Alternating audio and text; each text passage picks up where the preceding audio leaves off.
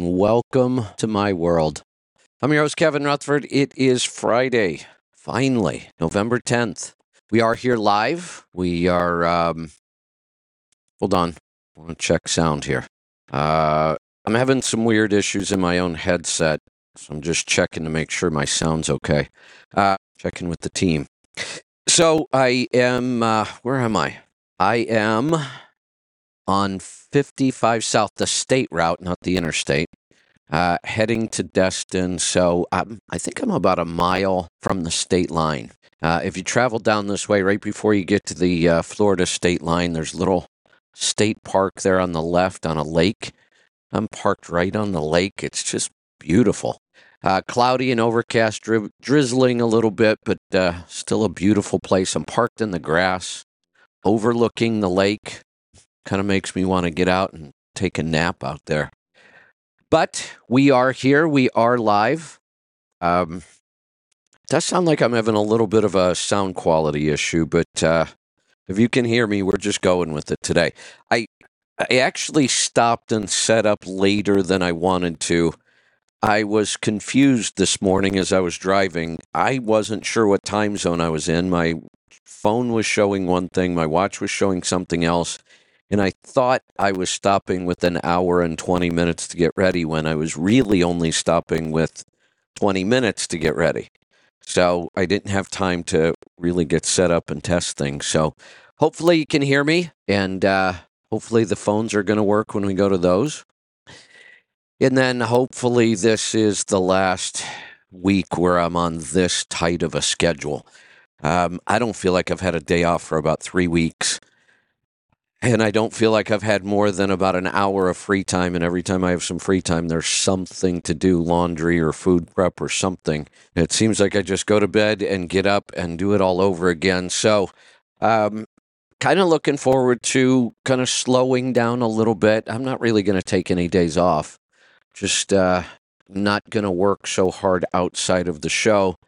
I have a feeling this weekend might be more work than pleasure, at least for my brain anyway. The interesting thing about this, I am very, very strict carnivore right now. Like, I would say about 99% in the last week to 10 days. I lost some weight that I really didn't want to lose. But as far as physical, my body, can't imagine feeling much better. It's like I never run out of energy. Every day I think, boy, it's just going to catch up with me today. I didn't get enough sleep. I'm going to need a nap later. And I'm still going strong at the end of that day physically. I am starting to really wear out mentally. And that's not a good place to be. So I need to just take a little bit of a break, get back to my stress protocol, build back the HRV a little bit, but it's really interesting that this strict of carnivore, what it's done to my energy levels, and it's just like zero aches and pains. I mean, I can drive all day, don't get sore in the seat. I can be working all day. I will say this, though. It's not a commercial for My Pillow, but I left home without mine, and I'm seriously thinking about ordering another one and having it shipped to me. I really like, if you've never tried a My Pillow, there really is a big difference. I love mine.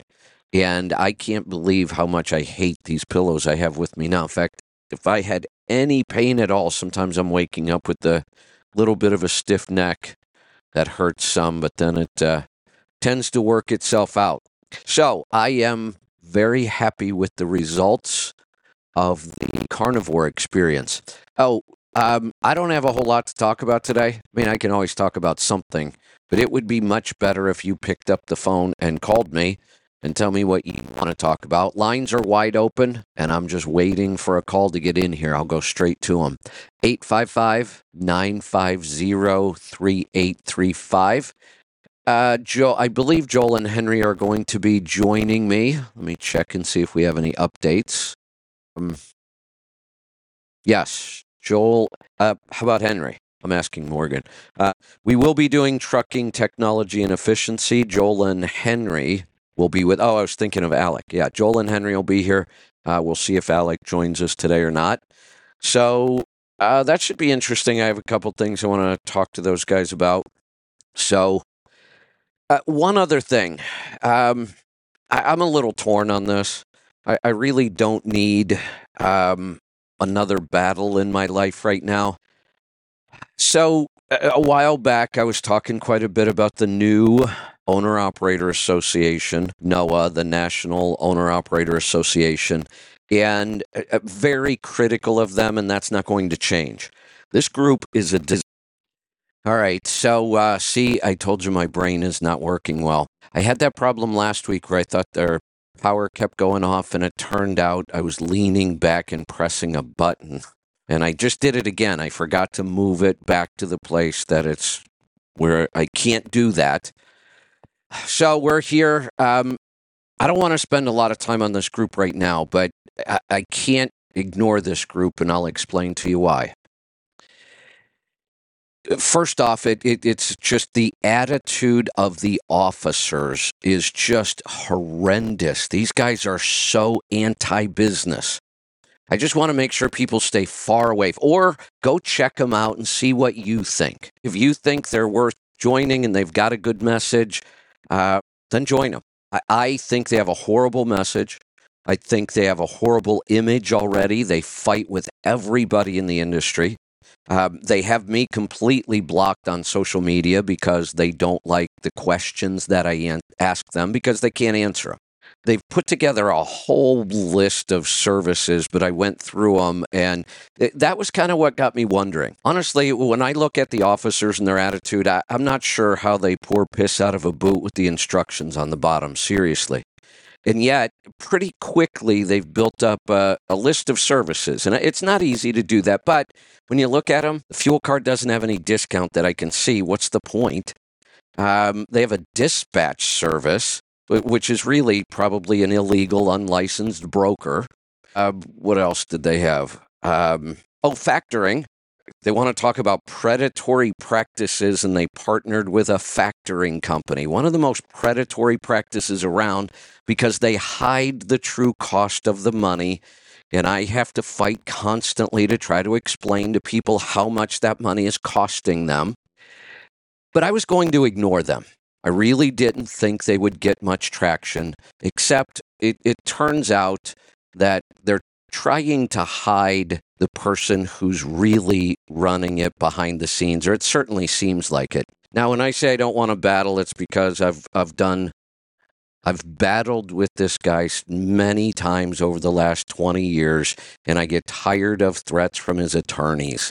I don't have an attorney. If I need to protect myself or fight against this like I did with Chris in Delaware, I've got to go get an attorney. And I just hate that. Nothing gets settled in court. The only thing we're enriching are the attorneys with crap like that. But unfortunately, this guy who I'm not going to name right now loves attorneys because he's a crook and he needs them. That's all I'm going to say for right now. But I'm not going to let this fly under the radar. It seems to me like the whole point of this association is to use anger and emotion to get people to sign up so they get dues. I can't see any other purpose of the organization. They can't seem to distinguish between employees and business owners. Now, they say they're the National Owner Operator Association.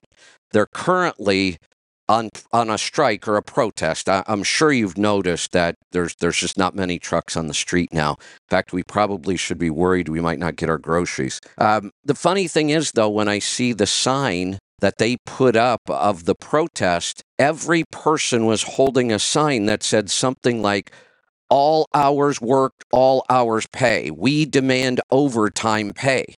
Well, wait a minute. Are you guys representing owner-operators or employee drivers? They can't seem to distinguish. They all claim to be business owners, but I demand overtime pay said no business owner ever. I wish that I could just get minimum wage for every hour I've put into my business. I could retire.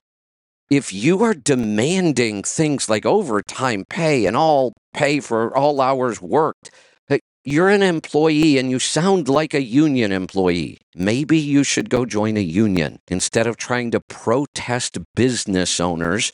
It just makes us, the owner-operators in small fleets who truly run a business, it makes us look bad. That's why I won't ignore it. Like I said, if I started talking about them when they first hit the scene.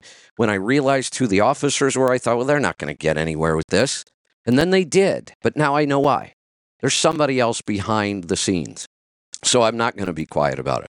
I'm going to make sure people do some due diligence before you decide to join them or not join them. They are also pushing very heavy for broker transparency. They actually want to bring financial regulation back to the market. And this shows how ignorant they are.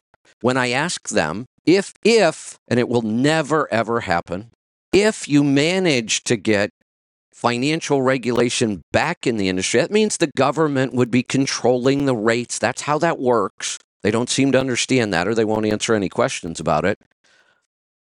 It's a race to the bottom if there is transparency.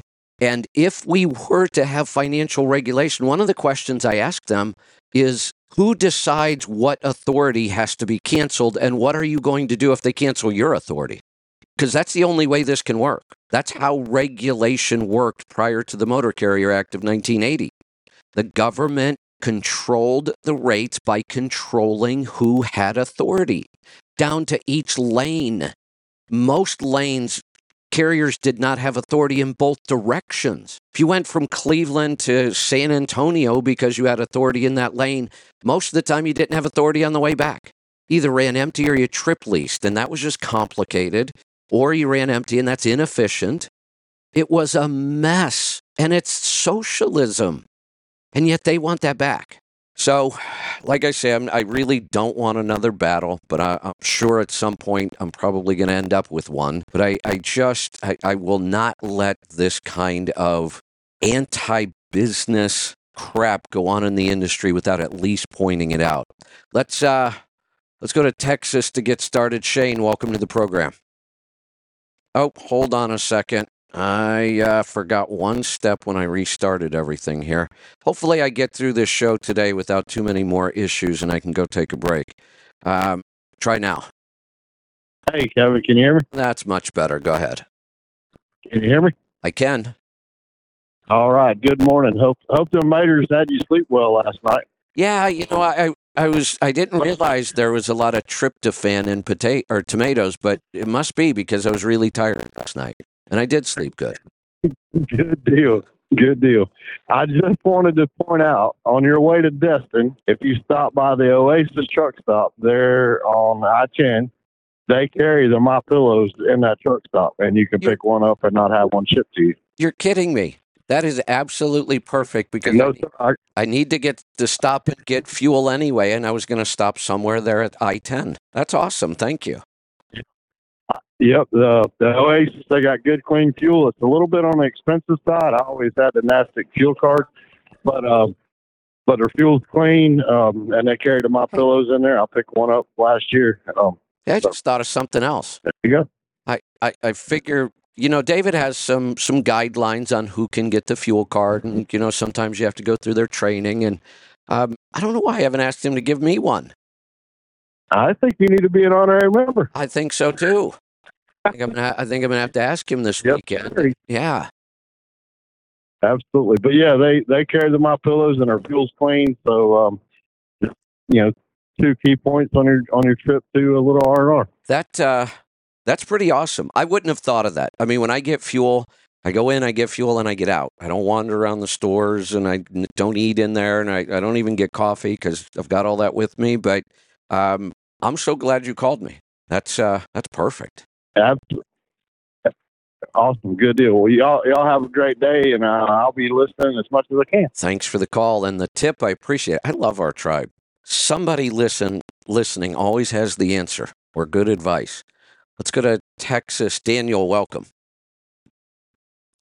Oh? Yes. What's on your mind? Hi. Yeah, so I'm a truck driver. We talked before. I called once before. My name is Daniel. I'm 30, and my driving leg, well, my foot and basically my ankle. I know it's not really it's a health question, but it's free fault. But Oh yeah, I that's have fine. like my veins coming out on my legs, Yeah. So like my ankles to my feet. are they starting to look like, you know what varicose veins are? Yeah, Are they starting to look like that? a little bit. And when I sleep, I wake up in the morning, it's gone. But at the end of the day, it's back. Okay. So if you've listened to the show, and you've called me about health, you know Yeah. what my next question's going to be, right? My diet. Yes. Tell me about it. I had a question about that too because I mostly eat. I'm Cuban, so I eat rice, beans, and meat. Well, That's what I well, usually eat stop all the it. time. I cook my own stuff. Well, stop it. Okay, so no rice. White rice. Well, let's talk about where you are metabolically because that determines the answer. Do you want to lose any weight, or are you happy Okay. with your weight? Yeah, You want do. to lose weight. Okay, then that's easy. No rice, none, no beans. Stick to the meat. It'll clear up fast. Now, I have some other advice on the veins, but I always start with diet first because the better your diet is, the better results we're going to get. And in this case, Of course. we can virtually eliminate this if you clean up your diet right now. How much weight would you want to lose? What would be your ideal weight? How much do you have to lose to get there? I'm about 240, 235 right now. I want to get down to like 200, maybe Okay. eventually 180. So. Well, so when you say eventually 180, that's the number I'm looking for. Your ideal weight. And there's no reason you won't get there. In fact, you'll probably get there pretty quick. You're younger. Have you ever had your A1C checked? Do you know the number? I have not. I Okay. actually gonna have a doctor's appointment coming on the 16th back home in Florida where you're going, but not where you're going, but in Florida. Yeah. I'll have to do some blood work just to get everything checked out. And I was thinking about sending it over to you, so you can see what it looks like. Yeah, you should probably spend a month in the at least a month in the health coaching program, and then I can do a good deep analysis of the blood work on the air.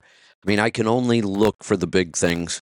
When I've got time, I can really take my time and kind of look through. It's kind of like, I wish I was as good on blood work as I am on oil samples, but I'm just not. It takes me more time.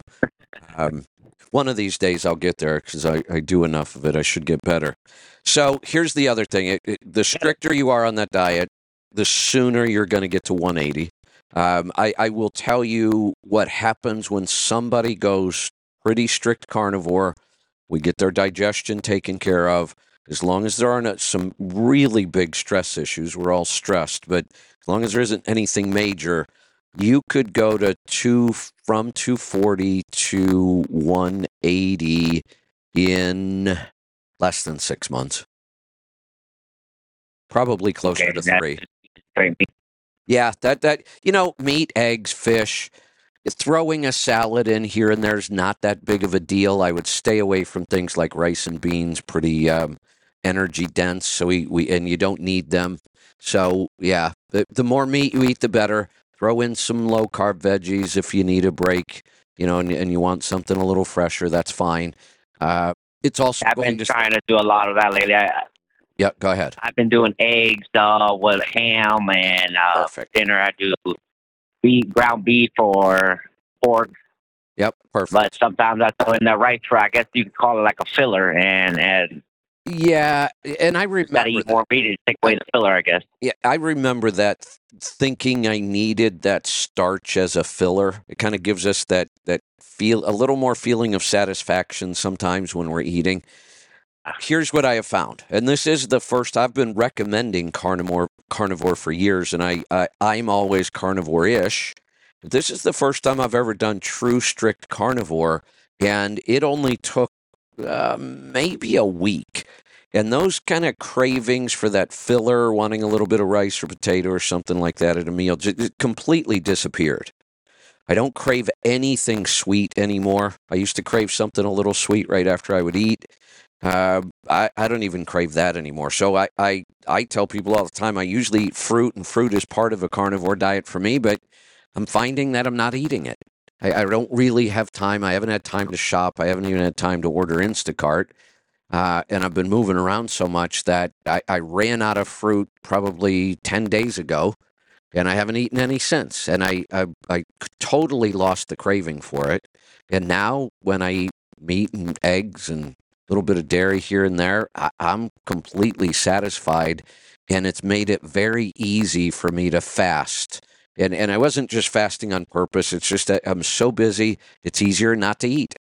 So many, many days I go all day without eating, and I'll eat something small right before I go to bed. And that's been about it.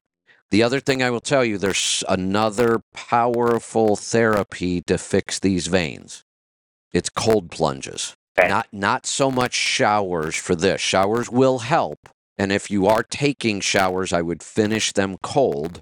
But if you can do cold plunges, and even if it's only your legs, even if it's only your calves from the knees down.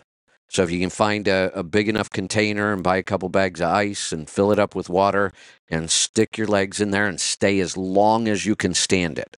And then if you finish your Yeah, but shower, the funny thing is, it's only on my driving leg. well, then only stick your driving leg in if you want. But so we can stick that one leg in there and affect it directly. You can stick two legs in and get just a bigger benefit. And if you had the opportunity and you could take a true ice bath, you'd get the best benefit. And that's why I said also include the cold showers, but we want to target that leg directly, and you can make big improvements by cold plunging just that part of your leg. I'm gonna try that out and see how that one comes out. And yeah, I've been trying to. I could tell by just starting to eat just more eggs and just carnivore. Just eat carnivore. I know the rice is got I can cut it out, but other than that, I felt more. I have more energy, and I stopped sugar. I stopped eating bread, so I can feel more energy in me. And Good. being as young as I am, energy is always normal, anyways. But I can feel more now. Well, here's the thing. You think that your energy is normal. Well, you've never experienced anything else. And now you have. Now you say, oh, but I have even more energy. Well, maybe the more energy is actually normal. And I will tell you it is. So when we eat the standard American diet, I don't care what age you are, it drains our energy. It does not give us energy. It drains our energy. It slows us down. It gives us brain fog. It hurts our joints and our muscles. And so when you go clean, now you are experiencing what is normal. This is how we are supposed to feel. Okay. And I have one more question about that $12 thing you have going on. What exactly is what are the things that come with that $12?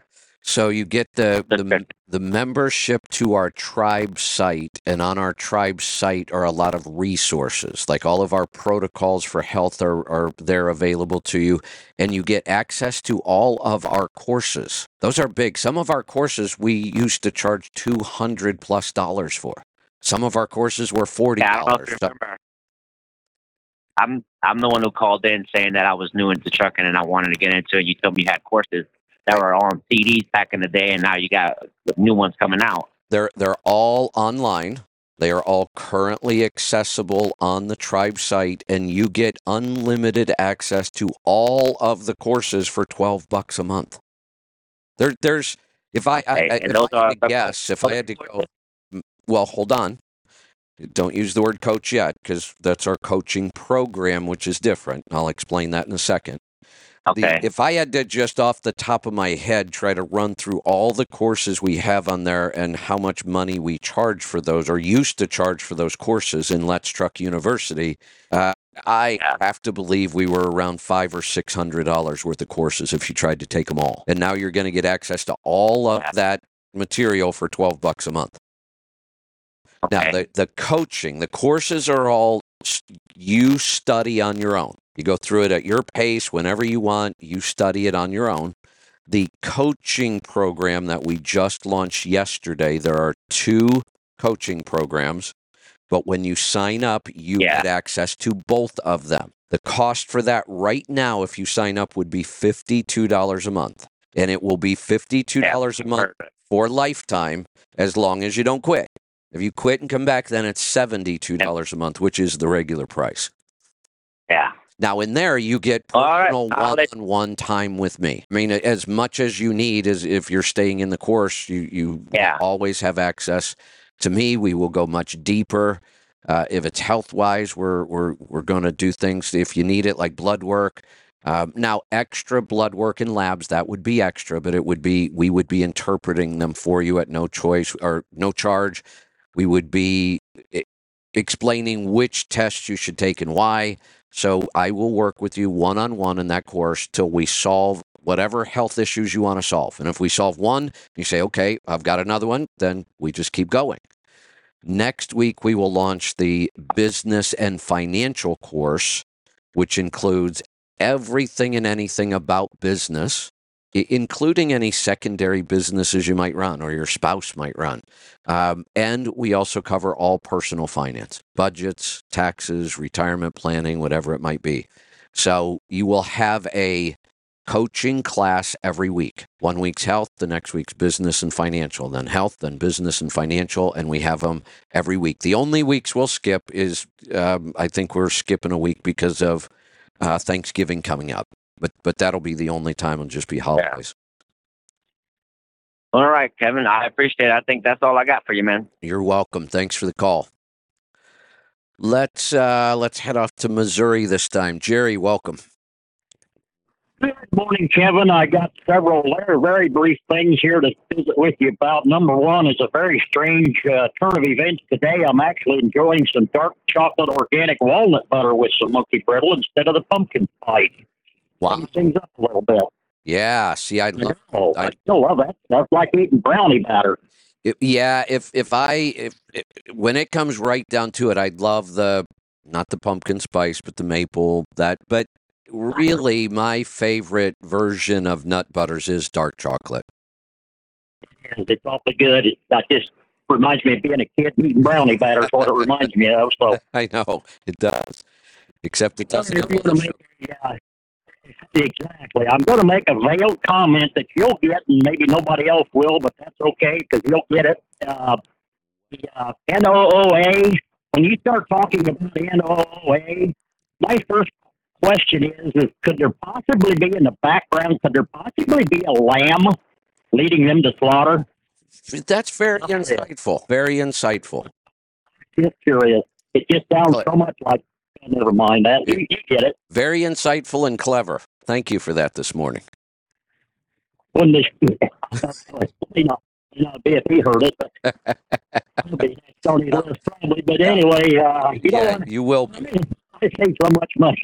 Well, I save so much money on my NASDAQ card. When I get done, I think I ought to hang up and maybe I'll call and sponsor your membership anyway. I save enough money on them at good grief. I could throw some over the way and sponsor your membership. I don't know why you haven't got one of them yet. So I don't know why it never crossed my mind to just ask.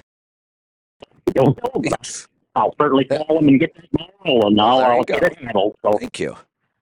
Just a funny story on your time zones. I used to carry 2 phones with me. One of them was a flip phone that I really still liked, and one of them was a smartphone. When I parked behind the Chinese restaurant in Tucumcari, Tennessee, you're about 40 miles from the Eastern time zone. One phone, the smartphone, would already have changed to the Eastern time zone. The little flip phone was still on Central time zone. So you had to be real careful if you use your phone for alarms as to which time zone you're in because one switched to one didn't. That's what happened to me today. And like I said, my brain's not really firing on all cylinders these days. This isn't that complicated, but it was really confusing me while I was driving because my phone was on one time, my Garmin watch was on another time, my GPS was confusing the hell out of me about when I was supposed to be getting where I was going and what time zone it was showing me. All I really need to do is set one of my devices to Eastern time and make sure it can't change because my laptop, will change time zones. My phone will change time zones.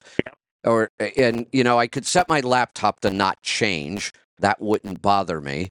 But I'm not looking at my laptop when I'm driving down the road. And this was a driving thing. I didn't expect that I was going to drive this far this morning. I thought I was just going to get up and put in an hour or two and then stop somewhere. And I just felt like driving, and then I started realizing I better pay attention to the time because I'm a little confused about what time zone I'm in, what time is it, what time zone am I going to end up in. But really, the easy way, and it would just be go get a cheap watch and just leave that watch on Eastern time. Because as long as I know what time it is on Eastern time, I know when I have to stop. There you go. Yeah, $29 at Walmart for a little old Timex, and it'll tell you exactly what you need to know. So I should, when I don't know if I could find a cheap watch in that truck stop where I'm going to get a MyPillow or not, but if they have one, I should probably just buy a cheap watch and stick it in the up front by the driver's seat somewhere, and just know that if I'm ever confused, just look to see what time it is Eastern, and then I'll be fine. there you go. So a couple more real quick things. On Wednesday, you had a lot of several discussions about grounding. Now, you've got a little farmette now with an electric fence, right? Yes. Okay, so you understand electric fences. Now, this goes back. Hey, wait a minute. Wait. Years. Oh, go ahead. Did you just call it a farmette? I did. I've never heard that term before. A farmette. That's kind of what it is, isn't it? Farmette. Yep. That's what I'd call it anyway. It is. It sounds much more official than hobby farm. Hobby farm just kind of got a negative connotation to it. So if you call it a farmette, I think it's far more distinguished. I'll have to think about it. I like the term hobby farm. All right. Well, you just call it you damn well, please. No matter if you call it a farmette. So, but Go ahead. you got an electric fence on there, so you understand how electric fence works. Yes. Probably at least 50 years ago, when I was a kid, I had chores to do after school, and I had a kid coming over. It was a neighbor kid. He'd ride his bike over, and we'd go out and do the chores. Well, I was going to play a trick on him, and we had an electric fence out in the field. We had an electric fence to corral the calves. And I decided I was going to play a trick on that lad. And so I said, you've got to grab this wire and pull real hard so I can tighten it up. And he did, and he just grabbed hold of the electric fence wire and started pulling on it. I had my back to him, and I was fiddling around there like I was tightening it up. But every time I touch it, I get shocked. Yeah. Well, it took me the longest time to figure that out. He wasn't grounded. Onto that fence with a real pair of rubber sole shoes. Yeah. And I had on work shoes, and every time I get shocked, and he wouldn't. So that's just a funny story about grounding. Yeah, if you can't complete the circuit with it's why you can be safe in your car in a lightning storm. The car can get struck by lightning. You should be pretty fine. You're insulated from that ground connection. Yeah, see, I thought the story was going somewhere else. I thought he might have just been either that tough or it didn't bother him and he could actually grab onto it. And the reason I say that, I don't watch a lot of TV, but the one show I just love for some reason is OP Live. And I have seen some people get a serious dose of taser and it does nothing to them. It's scary when it happens too. Because at that point, the cop is not expecting it, and I've seen some pretty rough situations happen because the taser just does not affect some of those people. And then other people, man, I saw one the other night. The guy charged the cop zapped him, and he went instantly rigid and just fell over. That's usually what happens to people. Every now and then. Yeah. Happen. Yeah, every now and then, and I don't know if it's they're so high on drugs or I don't know, but I've seen some, and once in a while, they won't get a good shot on the taser. It might get tangled in their clothes or something. But I've seen solid hits, both barbs right in their skin, didn't even slow them down. Wow.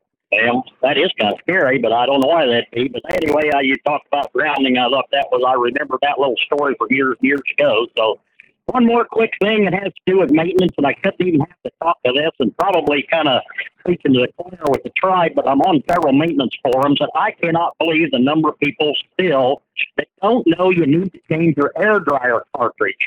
This is a perfect time of year after we've had wildly swinging temperatures in the fall. right when we're going into winter, change your air dryer cartridge for crying out loud. And the other thing I absolutely positively do every year this time of year, change all your flashlight batteries in your truck. I've got 2 great big flashlights and I've got 2 little pen lights. Change all the batteries. I don't care how bright the lights are. Change your batteries so they're good for going through the winter with. They still make flashlights with batteries? They do. I got them. Big details. Throw them out. Go get yourself some of You these. get rechargeable ones. Go get some of these tiny little rechargeable halogens that will shine like a mile away. These things are incredible now. It's kind of like I got a couple of them too. yeah, it's kind of like headlights. The problem with the headlights is they've gone too far, and we're all going to be blind because the damn headlights are so bright. But I have 3 of these small flashlights in the coach, so I can always reach one. I'll tell you what else I have that I really like. I have a beanie with a halogen light on it that's pretty incredible. You know, I used to try to use all those strap-on kind of don't go there with strap-on. Careful now, careful. Yeah. That was bad. The headlights, the strap-on headlights, and they sucked. I mean, you could never get them adjusted right. They weren't that bright. The batteries would go dead. The new ones in these beanies, they're awesome. Because they keep my head warm anyway, and they protect me when I'm working on stuff from banging my head. And you bang your head and your bulge, you're going to bleed. So I've got a couple of those around too. I've got one in my toolbox. I've got one in the back seat of the coach. I got rid of all my battery flash, especially the big D cells. I got rid of all those a while back. I'm still old-fashioned enough to have them, and I change batteries this time of year, and whether they need it or not, I just change them and be done with it. So, well, there you go. that's all I had today, Kevin. Thanks for all you do. That's all I need. Thanks for the call. Let's go to Texas. Paul, welcome. Howdy. The time zone thing, you can be in Florida, which is an East Coast state, and you're in the Central Time Zone. You can be in Oregon, which is a West Coast state, and you're in the Mountain Time Zone. Yes. So you can be in an East Coast state and a West Coast state, and there's only 2 hours difference. Oh, I just lock my phone on Central Time all the time. Yeah. I never thought about that. You're right, though. That's exactly correct. Yeah. Huh.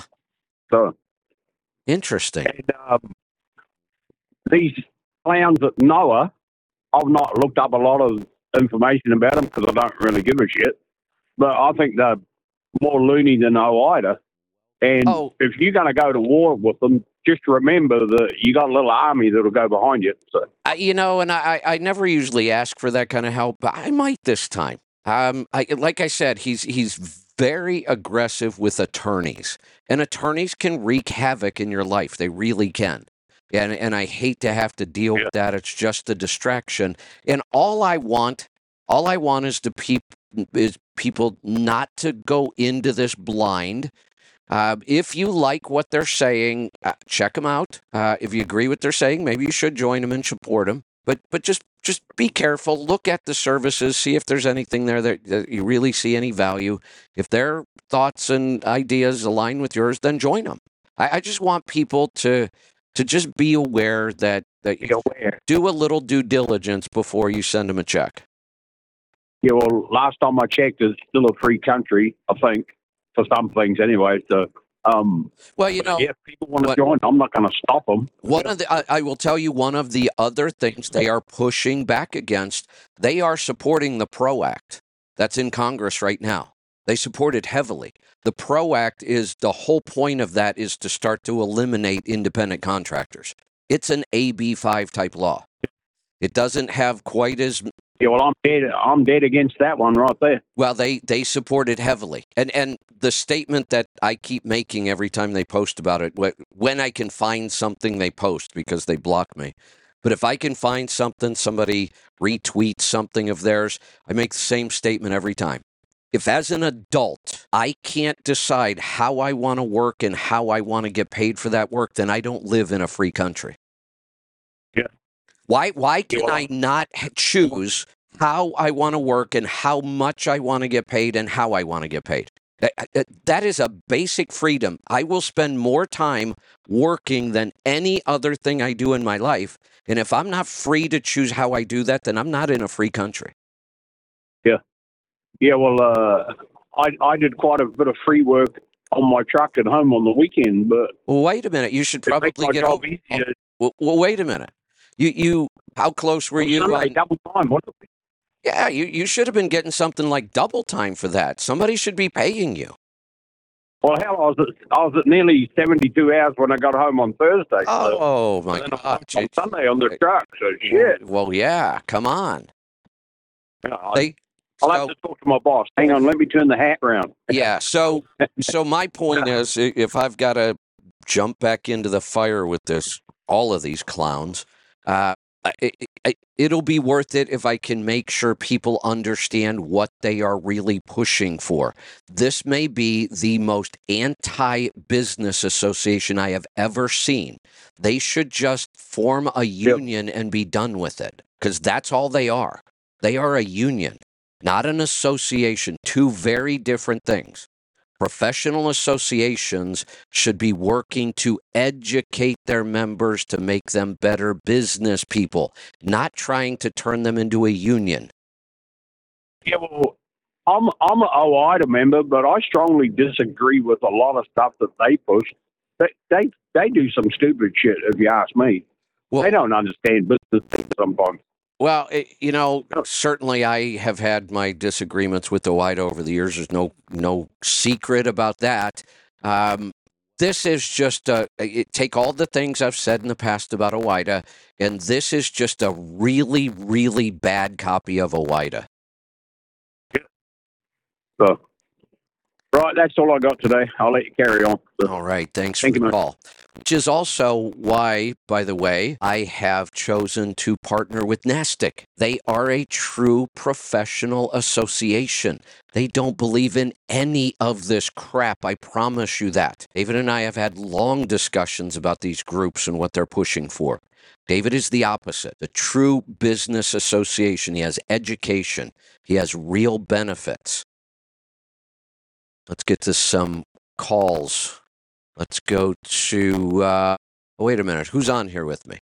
You would think I would know these numbers by now. I'm going to guess. Joel, is this you?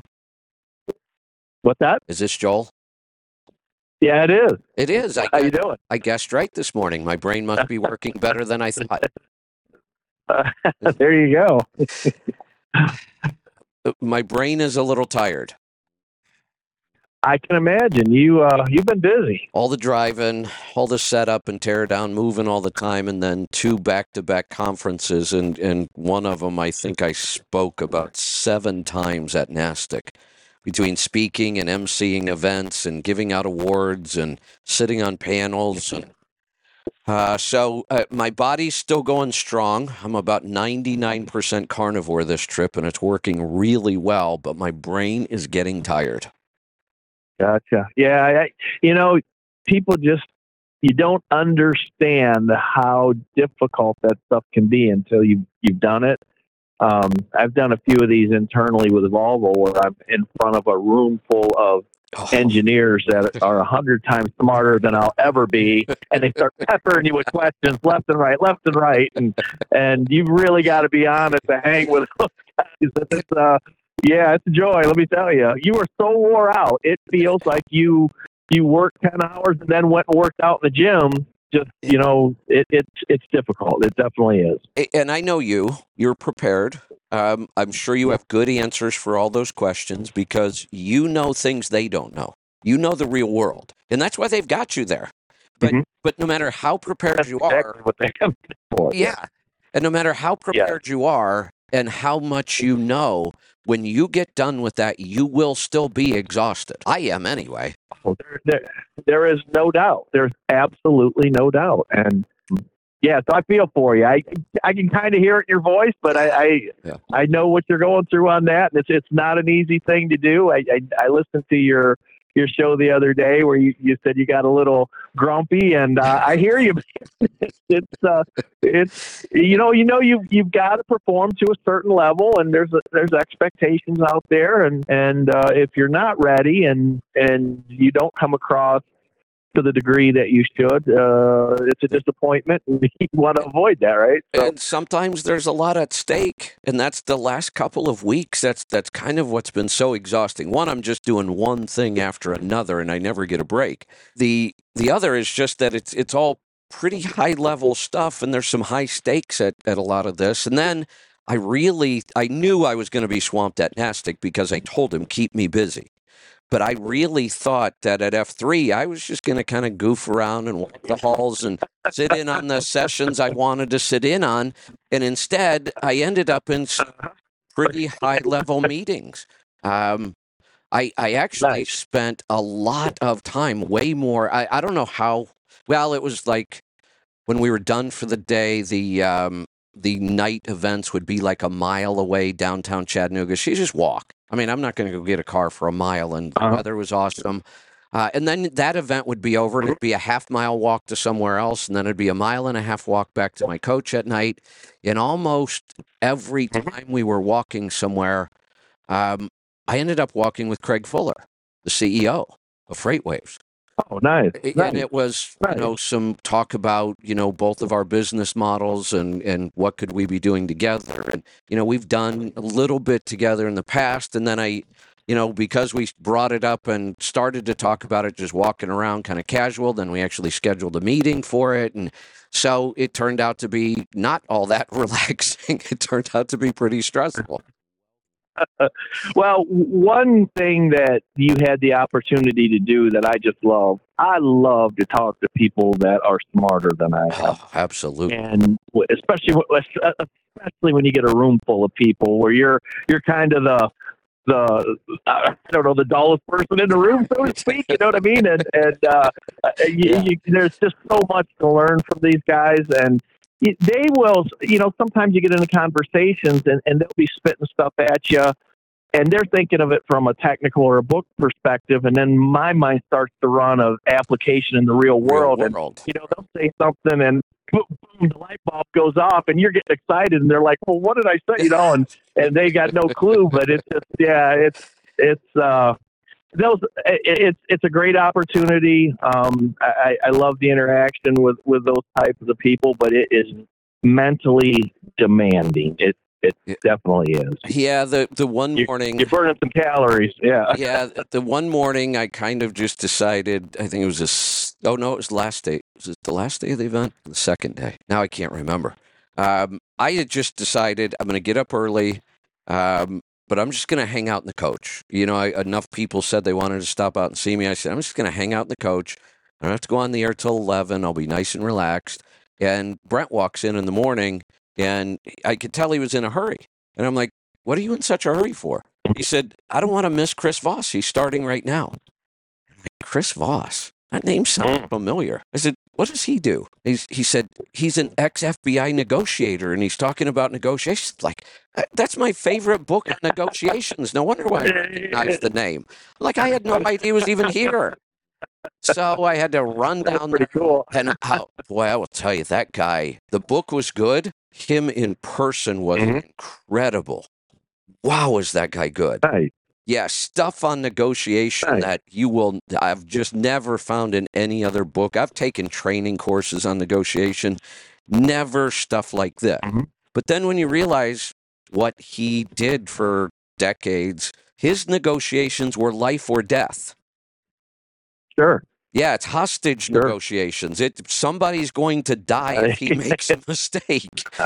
Mistake, right? Yeah. Yeah, that's pretty. That's pretty intense stuff. And he learned a lot, and he's just so good, and he makes it sound so simple. I really hope I can get him on the show. We're going to reach out and see if I can get him on the show. That'd be awesome. Yeah, he was really good, and he didn't have a whole lot of time. He really didn't. I don't think he took any questions. Craig was, the way they did it was they don't do a lot of straight presentations at this event. Craig, it's like they call it a fireside chat, and it's Craig and whoever on the stage and sitting in nice comfortable chairs, and they just have a conversation and we watch. It's kind of a cool format. Gotcha. And Craig, boy, am I impressed at how good of an interviewer he is. Wow, he's really good. He's just a sharp guy. Period. I don't know him personally, but I've watched some YouTube stuff, and he's just a sharp guy. Yeah, he's a great interviewer. So that was good. I don't. It was just it was way more work and pressure than I thought it was going to be. All good, but it was still just a lot. Mm-hmm. So Gotcha. so I'm done whining now, and we can get to the show.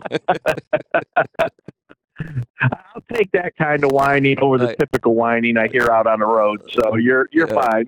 Speaking of that, did you happen to hear my piece about NOAA? I did not. They're getting worse. It's not that they're getting worse. It's I really thought, when I kind of looked at the attitude of the people there. Did you see the picture they posted about their shutdown? They're in a shutdown now, I mean, you should be worried about getting your groceries. Well, I just noticed that traffic was lighter here on I-75, so that must be it, right? That's what's going on, yeah. Did you see the picture they posted? I'm sure, yes. I did not. So they did this. It's not like I, snuck in and shot a picture. That they put this out there. This is their message.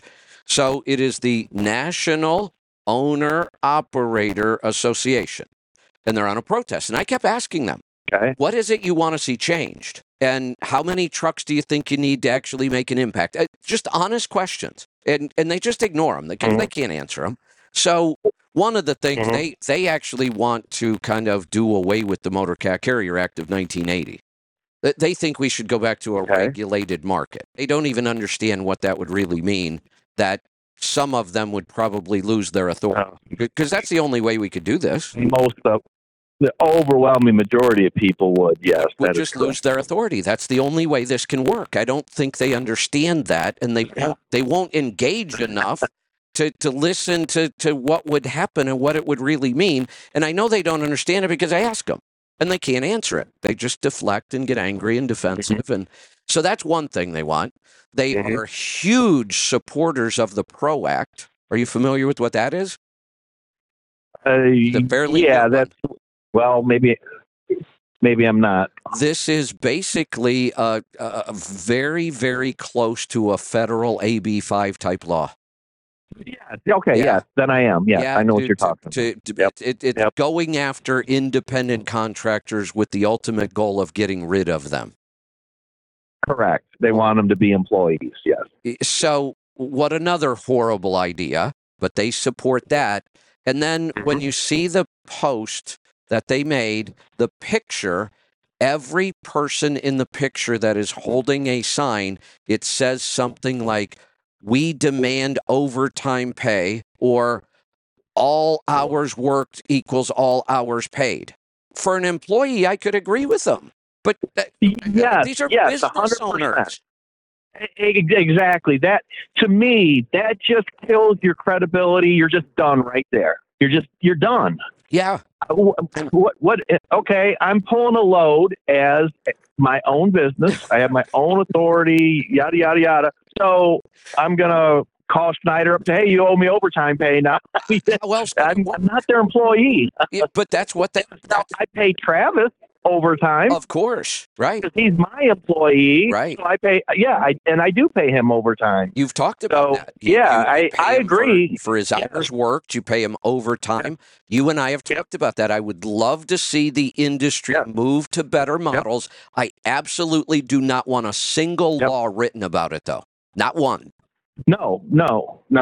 Well, here's where we may differ just slightly. On the employee side, I think it should. I think there should be something that you have to take into account time. Here's what I'm afraid. There's a safety component to this. So when you say something, we'd have to talk about it. But if it is just some sort of straight hourly pay, or you have to pay overtime, that could end up hurting more than helping. The industry will respond in a panic. They will lower wages because they'll think they have to. They can't afford the extra expense right now. They will fight back, and they'll do everything they can not to have their costs go up. Correct. Yeah, that's exactly what it would have to be. It would have to be clearly defined, phased in slowly over time, Yes. but it definitely needs to happen. I could probably So meet I'm in in the middle. agreement. Yes, I'm in agreement that employees should be getting overtime, and there needs to be a time value component to a pay scale. Now, I'm doing both. I'm paying 22 cents a mile and $22 an hour with overtime. Love that. And it seems to be working very, very well. But now, myself, I can't go to my customers and I just right. figure it all in, and you Right. yeah, That's you negotiate a rate, and you're done. That's the responsibility of a business owner. Now, let me say something else. You've stepped out, taken a risk. You're bucking the trend. You're going against everything the industry has always done, and there's some risk to it. You know there's risk. This could end up hurting you if you can't keep enough revenue coming in, keep enough control on your expenses. This could hurt you. But if you can prove this, if you can prove this model, and then you were to say, if you were interested enough in this, if you were to say, hey, look, I'm going to put together a little coalition. We're going to show the results of this, and I'm going to put it in front of Congress. That makes sense to me. But when yes, and we're kind of laying the groundwork for that. You know, Alec loves doing this type of stuff, and he's very good at interaction with politicians and whatnot. And that's kind of what we're laying the groundwork for. But I am not going to do it with a group of owner operators. I'm going to do it with a group of employees where it should happen. Correct. And here's the difference. When they go to Washington, or they shut down roads, or they protest, or they threaten to shut down the whole country with their protest, when they go to Congress, they have nothing. They have no answers that they've really thought through. They haven't thought through any of them. They don't even understand the issues they're pushing for. Right. Think about this. And we all love to bust on Congress. You know, they don't know nothing. But most of these people in their private life have been involved with businesses. So they understand the difference between a business owner and an employee. Everybody in Congress does. I assure you that, well, most of them. We'll say 90%.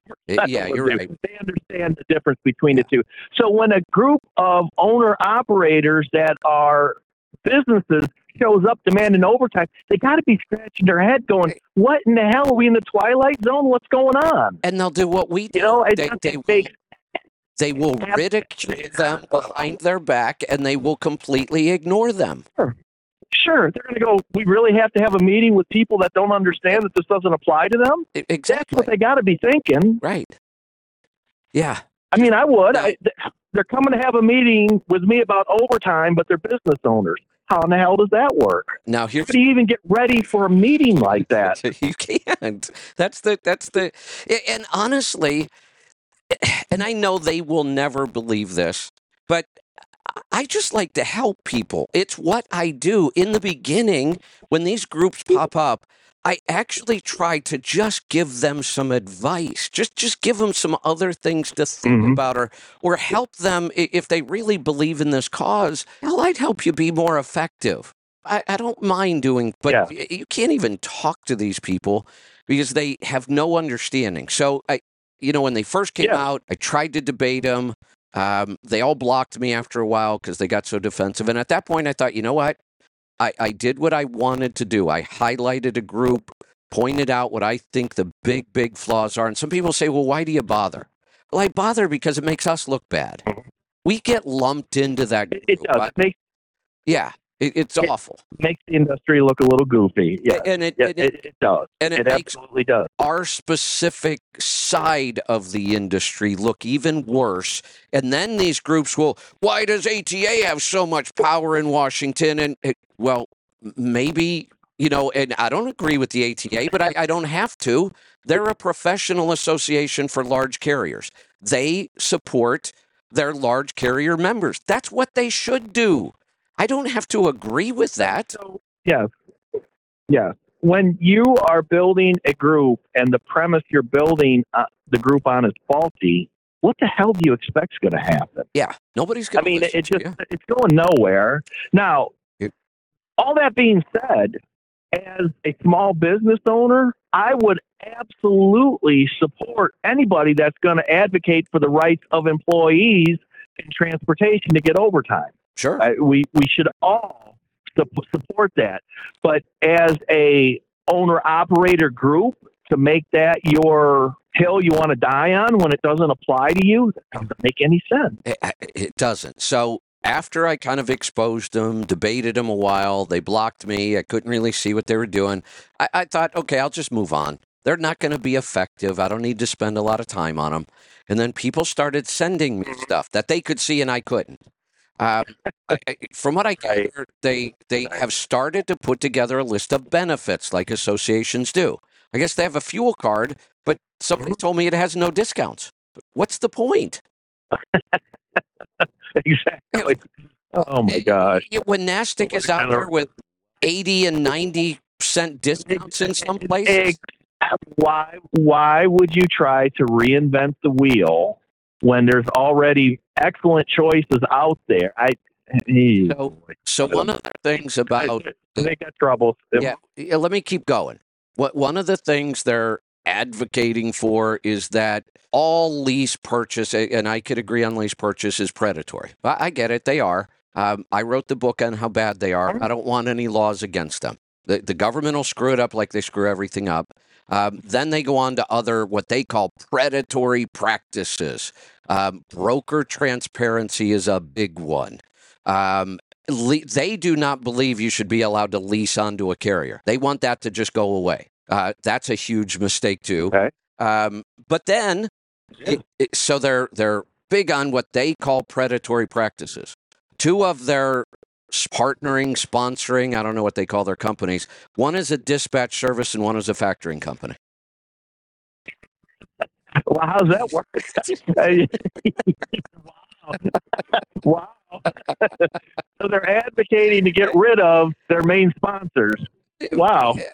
I don't even get it. They hate brokers. Brokers are the devil. They have made the claim that brokers should go away. Well, why do you need a dispatch service and a factoring company?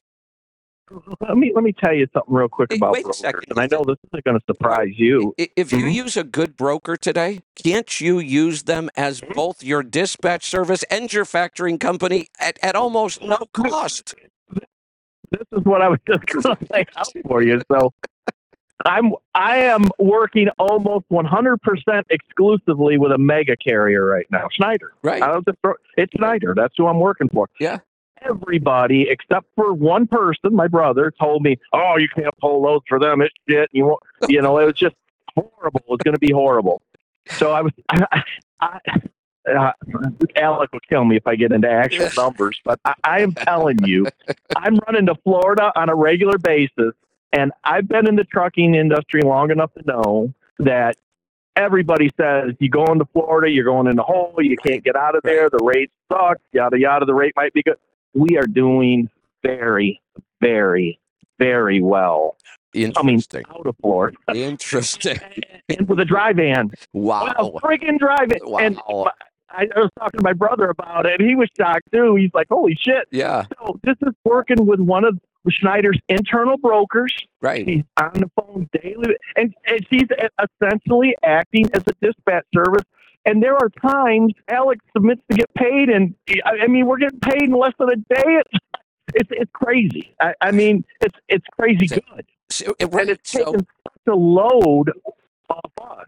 Yeah, so they want to eliminate the broker completely. Then they think you should be using instead a dispatch service, which has a fee and sometimes some pretty big fees, and factoring, which may be the single most predatory practice in our industry I can think of. And yet, like you just said, build a relationship with the broker. They'll do both of those things for almost nothing. It is all about relationships. The rest of this nonsense that they're talking about, they wouldn't need any of that. Stop right now. Just stop. Just stop. Okay. Relationships fix nothing, according to these guys. Nothing. There's no point in building relationships. They will eventually screw you anyway, is what they claim. So you never heard the saying, "It's not what you know, it's who you know"? That is the most true statement in business. It absolutely is. And if you take the time, look, anytime you go into a new company and you don't know the lay of the land, you're going to eat some shit for a while. It's just Yes. the way it goes. Yeah. Well, And that's kind of how you prove actually yourself. want that because you want, yes, you You're want right. to prove yourself. You're That's right. exactly right. You want to prove yourself. Throw the shit on me. I'm going to prove myself. And it only took us like 2 weeks. So they're like, hey, can we get you to do this? Hey, can you do? And then pretty soon they're going, well, it's posted for this, but since you take care of me, we're going to give it to you for this. No. You know what I mean? And No. You're telling never happened, stories right? now. Yeah. Yeah.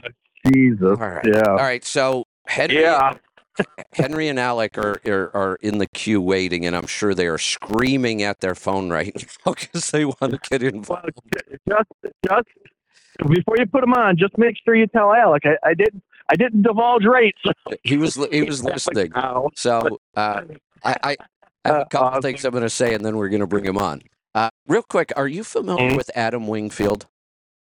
I am not. I wasn't either. And I guess he's been doing this. He started as a driver in like 2002, somewhere early 2000s.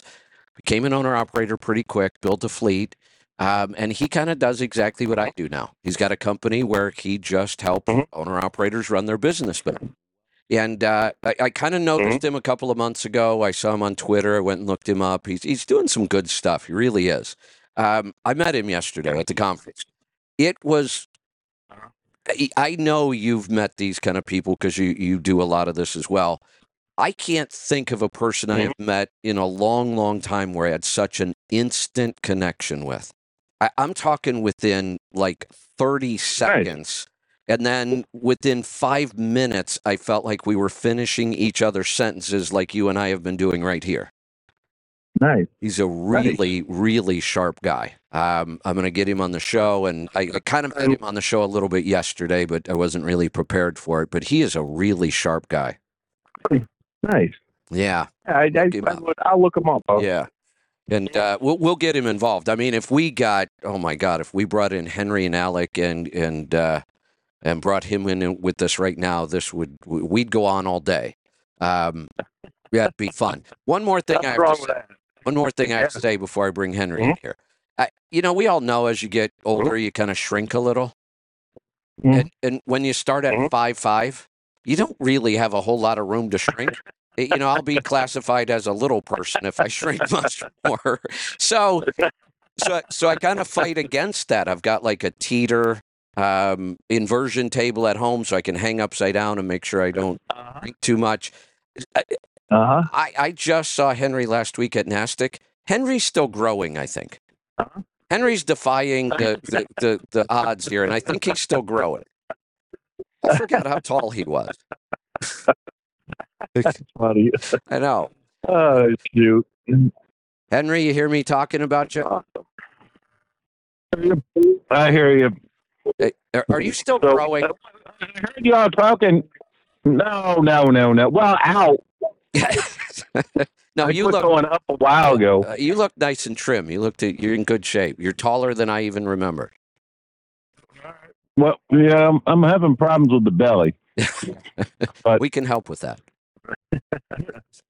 As I started out, I graduated high school with a 34 waist, and I held it 32, and I held it 34 for a long time, and now 38's a little tight. Oh yeah, you and I need to talk. He's got a cook at home that is taking care of business. I see some of the stuff that'll do he it. posts from time to time, and he's eating all right. I did get to meet her too, and she's good. Yeah. All right, we're gonna add the subject of what you were talking about with the group. We're gonna add Alec to the they were talking. He can talk over all of us too. Yeah, go ahead. I thought we were in a shutdown right now. But we are. I stocked up on groceries. I was worried. Well, it happened. Wasn't it supposed to happen last week? I knew I was off going to NASTC, so I somewhat supported it. Yeah, there you go. And I didn't say anything. Well, from what I understand, I don't know if this has changed or not, because like I say, they have me blocked, so I can't see anymore. But the last thing I remember is the shutdown started on November 1st and is not ending until January 1st. That's what they said. We'll shut down till the end of the year Oh. till you meet our demands. Well, where I'm at the dock, I can see I-35 coming into Laredo. I think some people missed the memo. You think? There's still Yeah, trucks on the road? my rear view mirrors tell me the same thing.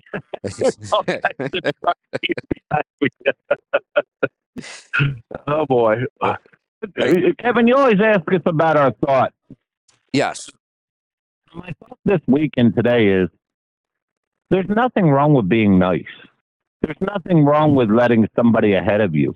There's nothing wrong with when you let somebody out on a ramp of them backing off to let you back over. There's nothing wrong with slowing down for a construction zone. No, those are all good. Can't we just be nice to each other? Yeah. But Yeah. it seems as though these carriers must be putting pressure on their employees to fly through construction zones, because I keep seeing company trucks in excess of 70 mile an hour and 55 mile an hour construction zones. You know, I don't like to. Back in the day, 55 would have been a fast construction zone, right? Yeah. Usually it was 45. Yeah, you know, I don't like to complain about traffic kind of stuff because everybody does, and there's not much we can do about it. But I have noticed something that I just do not remember. For some reason, I need to, I don't know, maybe I need to look somewhere on my coach. I think somebody installed a giant magnet down the whole side of my whole driver's side on this coach. Because every time a truck goes by me, they wander across the lane and almost hit me. But it is happening so often. What the hell is that? I don't know, but I have the same magnet, I believe. I don't remember that before. And on this trip, I'm like paranoid now as a truck starts to pass me. Maybe I know what it is. Maybe it's the NOAA members who didn't shut down and they're trying to run me off the road. That's There you go. Yeah, there you go. There you go. Huh. I was seeing it before the shutdown, so. Okay. Hey, Alec. Good morning. Well, there's a solution to that. You can take the Joel approach and stay in the right lane and go 55, and they're already past you before they realized, oh my God, I'm supposed to slow down for this guy. Oh, that might help. Or what if why don't I just park in the left lane and go 55? Hey, there you go. There you go. One way to get a level 1 inspection. Yeah, there you go. All right. So the other group that I noticed that came out in support of the overtime thing, and it's another one that I guess I don't understand what OIDA actually stands for. It seems Is pretty it, clear, what is except it, it's organized? not. Yeah. Yeah, well, that's what I was kind of flummoxed. And I even commented on their thing that they put up. I was like, well, yeah, I support overtime for employees, but who are you actually representing? Because I'm not sure. Are they owner operators or are they employees or both? Or what are they doing nowadays? What about this? What if Anybody that'll buy a membership. that's absolutely correct? Bingo. And I wish as an association, which they are, and I know they're a private business, but associations are a little different. I wish as an association they would give us a member breakdown. So I know who they're really advocating for. How many employee drivers are your members? How many are leased owner operators? How many are independent owner operators? And how many are small fleets? Just tell us who you're advocating for. Because to me, when I look at what they advocate for, I have to believe that their biggest membership base are employee drivers. It would, from the post they put out, that was the exact impression I got, and kind of the question I asked is, are you advocating for employees or for, true independent owner operators? Because they're not the same. Not even close. That's the whole issue here. Right. Why I think these groups are just so damn goofy. It's almost like here's an analogy. One of the things I complain about all the time with owner operators and small fleets is they don't know who their customer is. These groups don't seem to know who they should be advocating for. Right. No, that's exact. So maybe Alec can tell us. So when we need to charge Schneider overtime, who do we talk to? Yeah, I'll send in a request for the power only support and have them revise the rate confirmation. There's got to be a line for that. Yeah, I'm sure there is. Yeah. So, Piso. real quick before I forget this point, I talked about it earlier before you guys came on. I was going to ignore this group. I thought that they're so goofy, they're not going to make it anyway. I pointed it out to everybody. I can move on to something else. Then I started getting all these messages from people saying, "Hey, look, they added a fuel card, they added factoring, they added all." I'm thinking, you know what? When I interacted with some of those guys, I didn't think they were smart enough to sneeze on their own, much less put together, a list of vendors. And I thought, well, maybe they got more on the ball than I thought. Except it turns out there's a puppet master involved. There's somebody running this organization behind the scenes, and they won't make themselves public. And I know exactly why. The minute Because it's George Soros.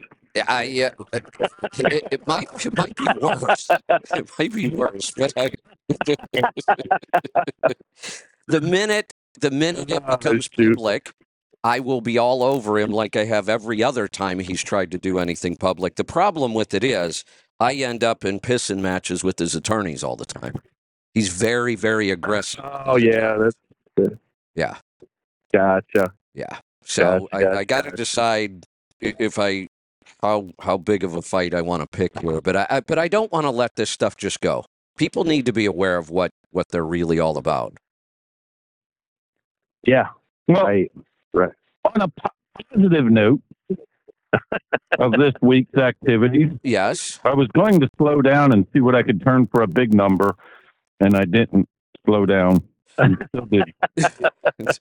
Almost 11 for the average for the week. But Wow. the other side of the story is I found something that me and Joel both, it was light going up 20 and going up and 25 coming back.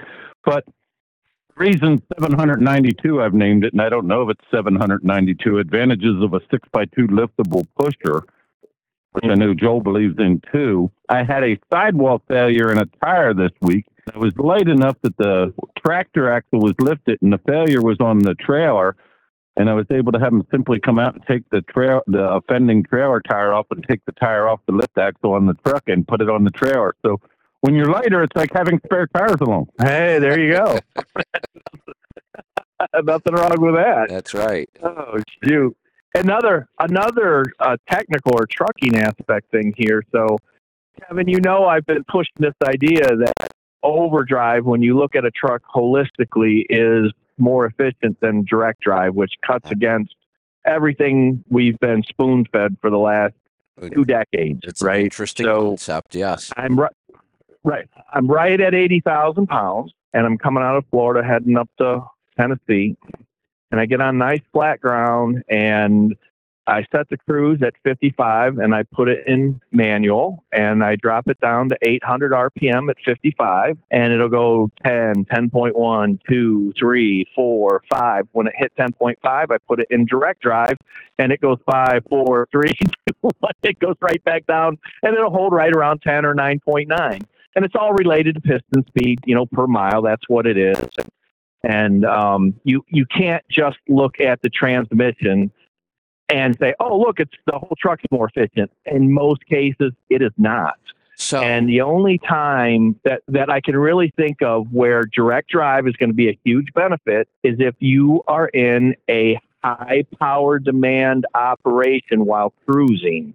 And 80,000 pounds on the flat only requires 280 horsepower to maintain 65 mile an hour. So it is not a high power demand operation. So with everything you've learned about this, would you still say that if, let's say we're building early 2000s, late 90s pre-emission trucks with the mechanical 13 speeds, does it still work there, or do we lose too much efficiency through that transmission?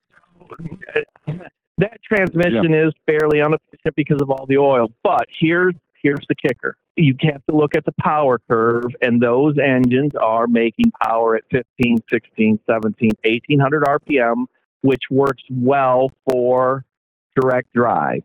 So I would say from about 2003-ish, right around in that neighborhood, direct drive may make sense is if you're not running faster than 60 mile an hour, you can start to make a case for direct drive in those older trucks. But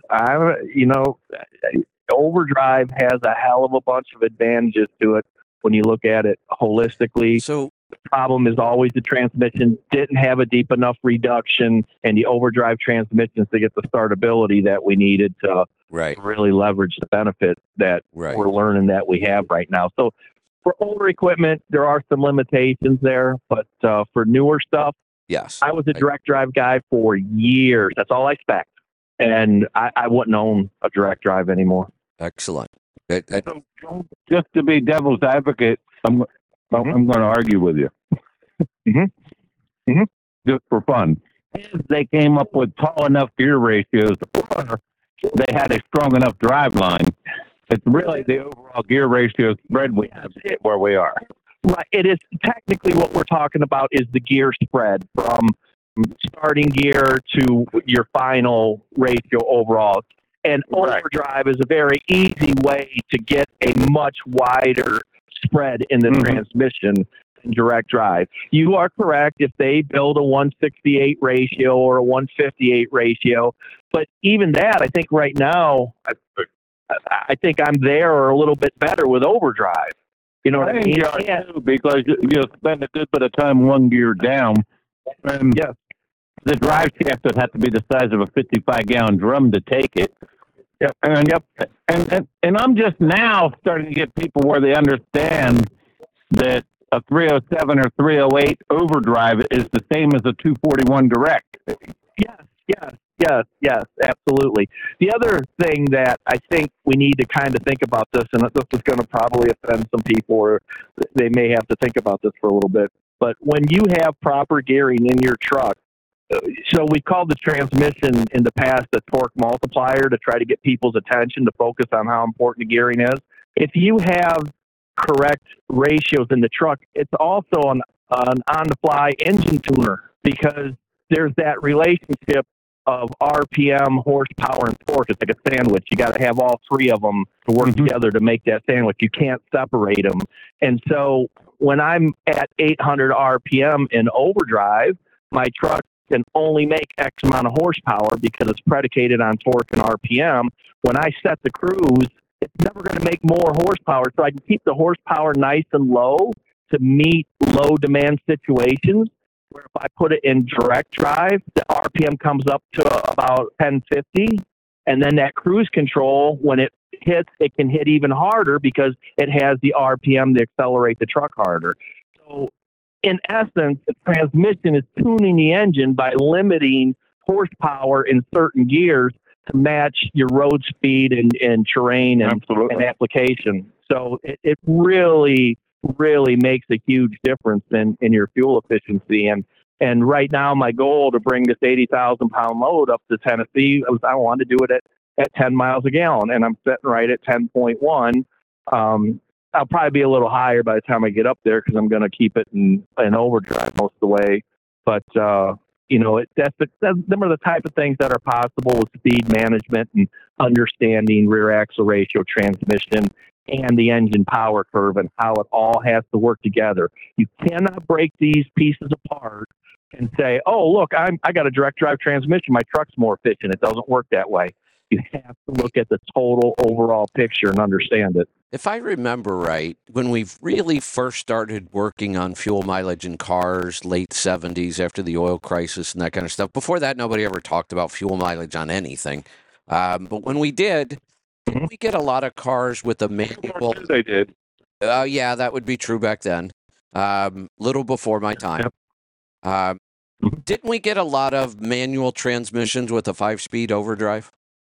Well, you did, but look at today's cars with 8, 9, 10, 11, 12-speed automatics. Right. It's all driving fuel efficiency, and they learned it in the automotive side. We just got to kind of learn it on the trucking side. Yeah. They are essentially running down-sped gasoline engines, and they're using gears to limit horsepower for the application that they're in. And who cares what gear you're in? We are so hung up on, you got to get it in a big hole and keep it there, because that was force-fed to us for a couple of decades. And complete and utter nonsense. It is, right. It was back in the day because guys, look, here's 20 the years deal. ago. So guys, back in the day when you had to shift the truck, it was a lot more work if you had downsped gearing in it. You were shifting all the time. Oh, yeah. So the theory was, in order to keep my driver happy and to keep drivers in the seat, let's just give it enough horsepower in the rear axle ratio so we get it in top gear, it can stay there and pull a hill. It's not the most efficient. In fact, it's extremely inefficient. With today's automated manual transmissions that actually shift about 30% faster than the first generation transmissions, who cares what gear we're in? Right. We're a single countershaft transmission. It shifts lightning fast. They're super efficient, deep into the box. Who cares what gear we're in? It doesn't need to be in top gear. And on top of that, it makes it quick shift. I don't know how Volvo does it, but I know on the Detroit, they tuned it in to have Billy Big Rigger in it because it uses the Jakes to make some of the shifts faster. Sure. Yep. Because that's how, and this is another cool thing that they're doing. So the advantage to the rear axle ratio, like let's say a 390 or 370, a 355, that truck will always accelerate through the gears faster, all things being equal. Right. So when we get ratios like I'm running and what Henry's running, the way that you keep the acceleration where the driver expects it to be is to make the transmission shift faster. And so now you've got the benefit of the 390 because of the fast shifting transmission. Your 215 is going to accelerate just like that 390 did in the past. Or have more gears. Yeah, well, Yeah, I mean, in the past, they were getting 14s, and where, you know, most things were 9s and 10s. In some cases, like in a Mac, they were 5s. Right. That's exactly right. All right. We could. But I think it's funny when you get around an old truck, and there's one at Tallapoosa sitting there at the entrance to the truck stop, and I was walking around one day, and I looked in at the drive shaft, and this was an old heavy haul truck. The drive shaft looked like a toothpick compared to what we're using now. Yeah. Well, Dana done a study on this, and drive shaft wear when you use downsped gearing goes up. In terms of universal joints and everything, goes up 30% when you go to that type of ratio. So yeah, I've got that big old drive shaft under this thing. So okay. All right, guys. I'm gonna give you an option here. 2 options, I guess. One thing isn't an option. I'm gonna give you 2 options. I can either. All right. My brain's fading. My attitude sucks. I can either go back and take a nap and let you 3 just keep talking because people like this, or we could get to some calls because I'm going to quote Jimmy Buffett here. When your attitude's appalling, there's a latitude that's calling, and I hear the beach calling me. I'm only an hour away from the beach. We better do some calls. All right, let's do some calls. Let's go. What's so wrong if we took over the show while he went to the beach? What could possibly go wrong? I'd be fine with it. Really. I like I said, one of the options is I could just let you guys go and there won't be anybody to push the buttons, but I could go take a nap. Let's get to. Well, I think we would offend some more people. Well, yeah, but that's kind of the point. I'm okay with that. Let's go to Florida. Take a nap. All right. we're That sounds like a challenge if something could go wrong, right, Alex? Yeah. I'll see to it. I think I'm only about a mile from Florida, so we're going to take the first call in Florida. Matt and Carlo, welcome. How are you, Kevin? Good. What can we help you with? I want to thank you for everything that you do, because without you, there wouldn't be us. And we're trying to venture into owner operator, and we've been following you. We have two different mentors that call your show, and we're getting really excited. Good. We got a good deal on a truck, and we are doing a process through a carrier to lease onto. Excellent. And, we want to join your tribe. Good. So we didn't. I listened to your keynote the other day. What a great insight that you gave us. Thank you. And we want to. I want to know what the best plan is for us to join. Do you think it? I mean, right now for $52, that's a steal. For $52, here's what you're going to get for $52. And I mean this. I'm sincere about this.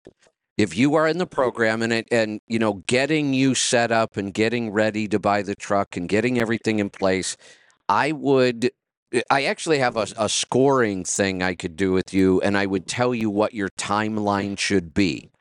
My timelines are somewhere between 3 months for somebody who's pretty sharp and you know, has some good financial numbers to work with getting started, has some business sense, and is willing to work hard. 3 months is about the minimum. I mean, from the time you say, okay, I think I want to be an owner operator, I'm going to start working on it. 3 months for your first time is a pretty good timeline. I also score some people and tell them you shouldn't buy a truck for at least a year. And I'll work with you and, you know, call the show once in a while and I'll help you. Here's what's going to happen in this program. Whether your timeline is 3 months or a year, first off, I'll help you figure that out.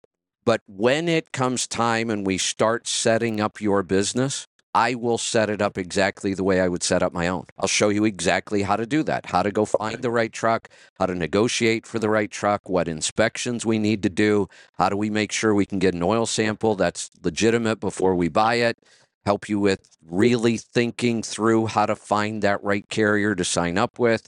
We'll get your accounting all set up before you ever get started.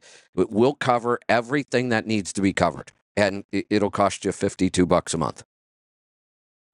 So here's the thing that we got going on right now. We've been in the trucking business. We're pretty new. Been in it for 3 years, teaming. We started at the same time. We excelled as much as we can in as a company driver. Good. We've been listening to your show.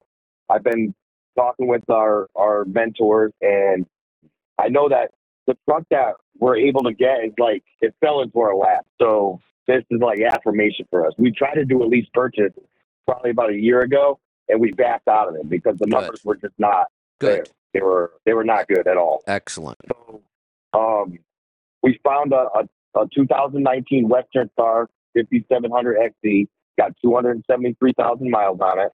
It's a DD12, DD15. It's never been idle. I did your formula, and it comes up to the lifetime 52 miles per hour. It's got a 3.08 overdrive, and the couple, we know the couple that had it, they bought a new truck, and they bought a big house, actually. That's our goal 5 years from now. But they said they were getting at 65 miles per hour, they're getting 8 miles per gallon. But I wanted to do the OPS system. Well, hold on. Let's go back to that. The warranty on that truck. Well, now I have two things to talk to you about. Have you verified that fuel mileage through the ECM? Yes. Okay. Because that's what we want to do. We want to verify it through the ECM. Here's my take on warranties. They're barely worth the paper they're printed on. Now, if I buy a new truck and I get a factory warranty, great. I very, very seldom ever used them.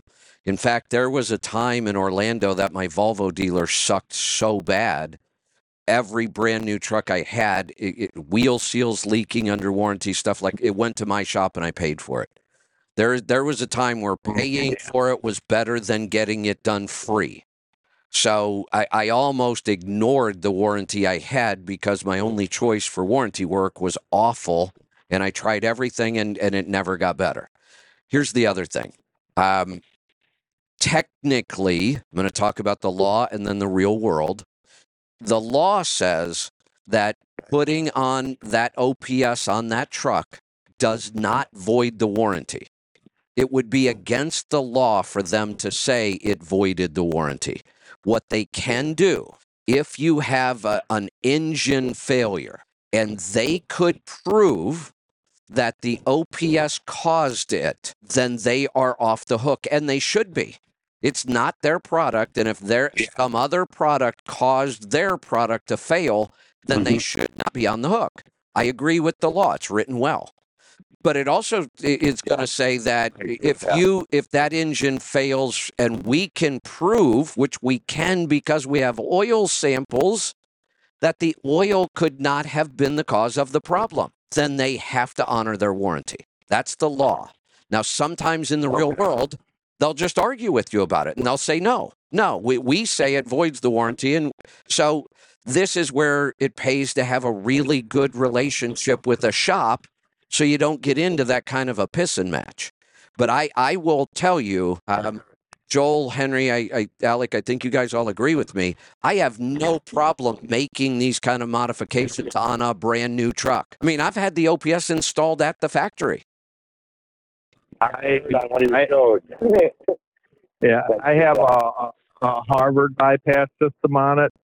Nobody's barked about it. No issues, no problems. We also put the air dog systems on, and I personally have gotten zero kickback from anybody. Right. I have heard that some dealerships really rant and rave about not being able to do it, but I think that is at the dealership level. I don't think that's at corporate level. No, so, I think that's out of ignorance usually. Yeah, I would agree.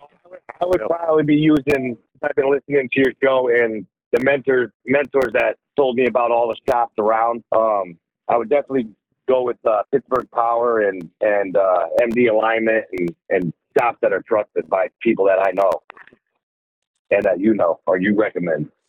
Absolutely. So, and those are all the things that, as I'm working with you in the program, we will make sure, you've got all the help you need to get all that stuff set up. So, and again, just like the advice I just gave you, I would highly recommend you ignore all the screaming about warranties and we install the things that everybody on the show has already proven works and saves money. Yeah. And that's what we want. We want to get the most mileage.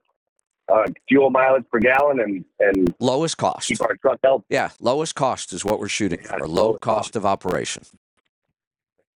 So, I know my fiance had some questions. She's driving right now, but we are listening to those books that you posted on there. 7 Habits of Highly Effective People. What an amazing book that is. Good. I'm glad you liked it. Going over the first section, and we talk about it and write stuff down, and we listened to Who Moved My Cheese.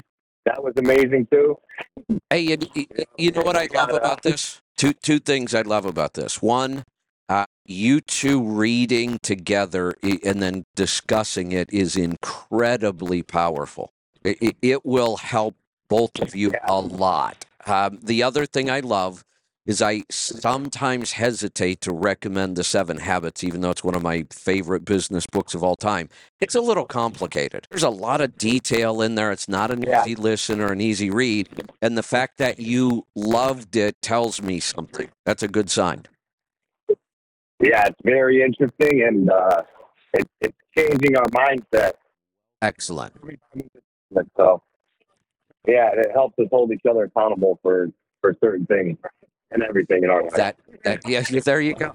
And that's the power of you two doing it together and reading the book together and understanding the concepts together. I just love that. And I think we're ready to take this next step. We've already put our relationship to the test. Been in this truck for 3 years, so I think that we're highly compatible. I think that's a long enough honeymoon period. I think you're okay. Yeah. But, I just want to thank you so much for everything that you and your team does and everybody that calls in. And we Good. But yeah, we've learned so much just from listening. Excellent. I'll look forward to seeing you in the coaching program. Yes, sir. Thank you so much. You're welcome. Take care. All right. Let's go to Texas. Neil, good morning. Uh-oh. Let me try that again. I got to hit the button right. Neil, good morning. Hey, I had a question that came up while you guys were talking about engines, whatnot. And then I have a comment. But the question was, and I don't know if it would be more toward Henry or Joel. We had some older Cascadias and 13s that we put 3/4 engine blocks in. They don't have the best rear end ratio. But is that power curve different when we put the newer engine in? Does that change, or was it different in those generations? So DD15's pulled down way low all the way from the beginning. It really, more so than the engine itself, although there's been changes and updates, more of it has to do with the computer program it has in there than anything, as far as where the curves are set up. So would we get better performance on that engine if we updated? Because I know we reused the from the old block, but everything else came, sealed from Freightliner. So are we missing advantages because we haven't updated the programming, or? That's a good question. I haven't had anybody try to jump over that from one year to another, because there was some changes internally that went along with that too. But just as an opinion here, not being a Detroit guy, when you look at the architecture of that engine, it's very similar to a Volvo. You have the a little bit shorter stroke, a little bit longer rod. You don't have that goofy geometry that's forcing the piston up against the liner, and so, as Henry says, it's comfortable at low RPM. And the reality of the situation is, any internal combustion engine, probably the number one thing that's going to impact fuel efficiency in my mind is going to be your piston speed. How many times that thing strokes per mile. It's a big deal, not only on fuel efficiency, but also in terms of thermodynamics during the combustion process, in terms of engine wear and your maintenance. Everything gets better when you can slow that down. I don't know the software well enough on the Detroit side to say, oh, yeah, they could reflash up to this and you can run it down low like that. But if you can, it's definitely going to be worth your time if it's doable. Low RPM. So, yeah. The problem they had was getting, that I was going to bring up earlier, was getting people comfortable with it. And to me, the only mistake that was made was they went down through the gear ratios. There were some that were in the middle of a 5 mile an hour interval that they should have skipped over. Yeah, this one came with 336. So we were thinking about whether I need to. What transmission is that? Like a 308. It's got a 10-speed manual. That's not that far off. Okay.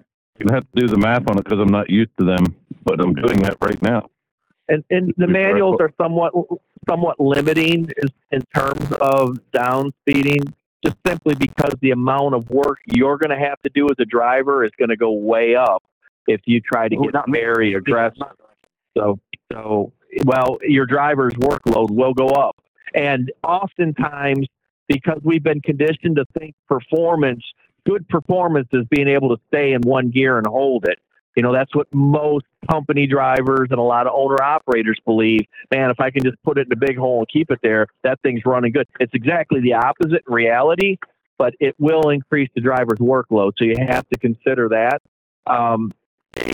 Getting down to 308 with a 10-speed, yeah, it's probably doable. I don't know that I get any more aggressive than that with a manual.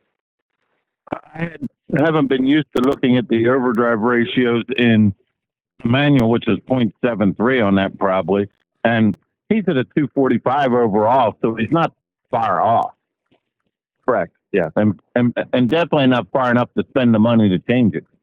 Probably not. The only thing you get into with the manuals, we've talked about this, is they've got a lot more oil, they got a lot more rotating mass inside, and they just are not as efficient. So you don't get the same bang for your buck. A 245 with a DT12 going to be pretty damn efficient. The 336 overdrive, even though it's not ideal, will still be pretty efficient. That transmission, it's not the engine, it's going to be the transmission. It's going to be the source of your frustration. And changing it is, your ROI is just not going to be there. Right. Yeah. You're better off to find a truck with the right drivetrain in it than to try to rebuild the drivetrain in that truck. Well, I'm going to try and make this one usable as much as I can since we put that crate motor in last year. Gotcha. Yeah. Then the only statement I had was on Kevin's new friends. Yeah. I think people need to get very aggressive and loud because it seems like Mac and some of their group's latest campaign is really to eliminate all lease operators. Like they want to take that position out. Yeah, they do. I mean, they're making that really clear. Yep. And I think people need to see it as a threat because what they're saying sounds very appealing to left-leaning people who the regulators are. I never thought we'd be fighting what this. you're talking about, it's even appealing to people that think they're leaning right. Yeah, well, that's kind of what I'm shocked about. I did not. Funny. Yes. I did not think we had a bunch of liberals as owner operators, and especially most of these guys are our age. Yeah, I don't remember this kind of thought process. It was rare, if ever.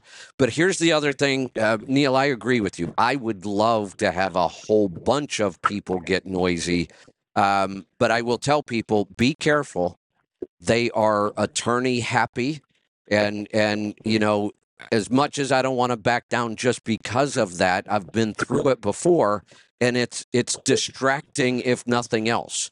I mean, I've got to get an attorney to protect myself, and I've got to. It takes time, but I've decided I'm not backing down. Their message is so bad.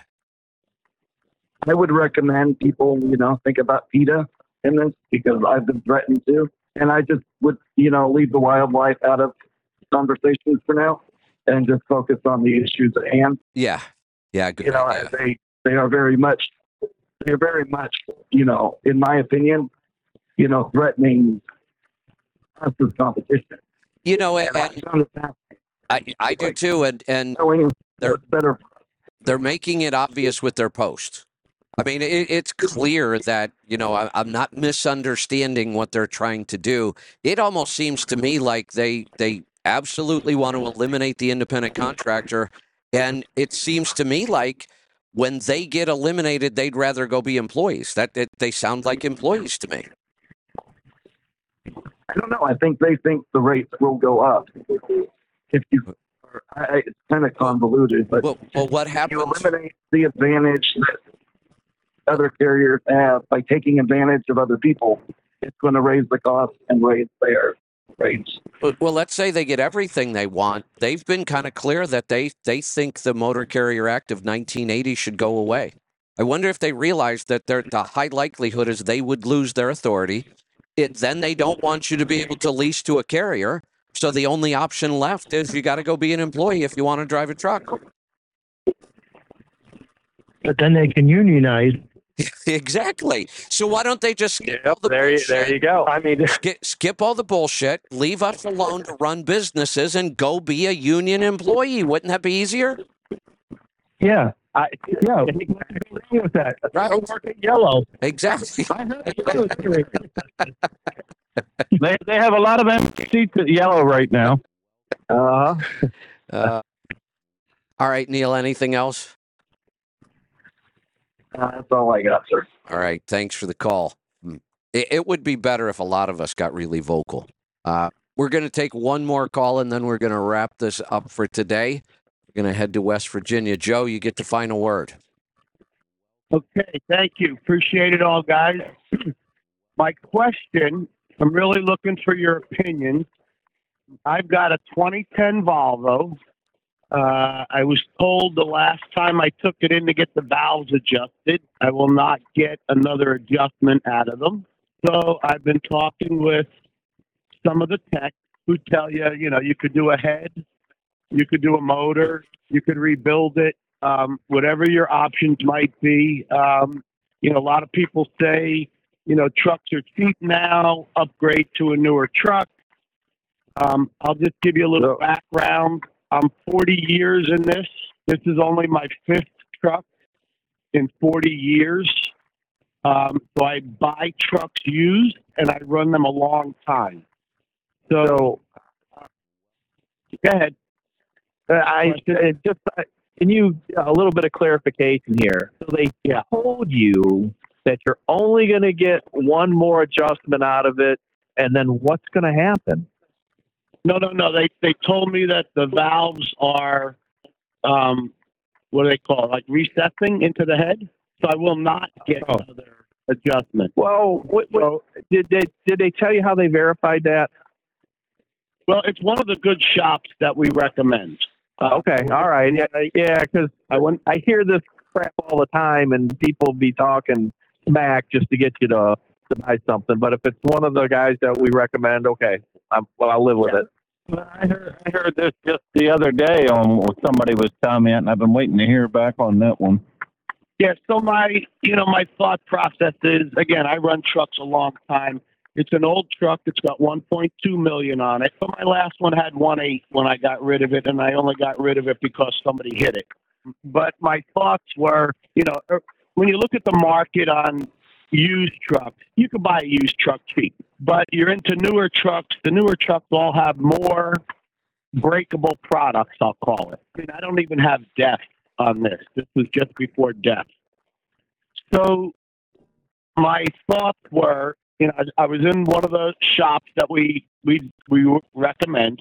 I was in one of them yesterday speaking with the owner, and I said, what would you do? I said, rebuild it, get a new one, do the head, keep rolling. And he said, well, to rebuild it, you can't get the kit. Okay? So the kits are not available on rebuilds with Volvos.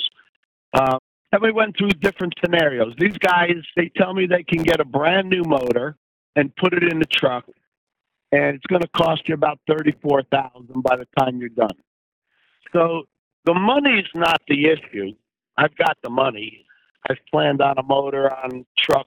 I got 50 grand in a bank account doing nothing, and all my bills are paid.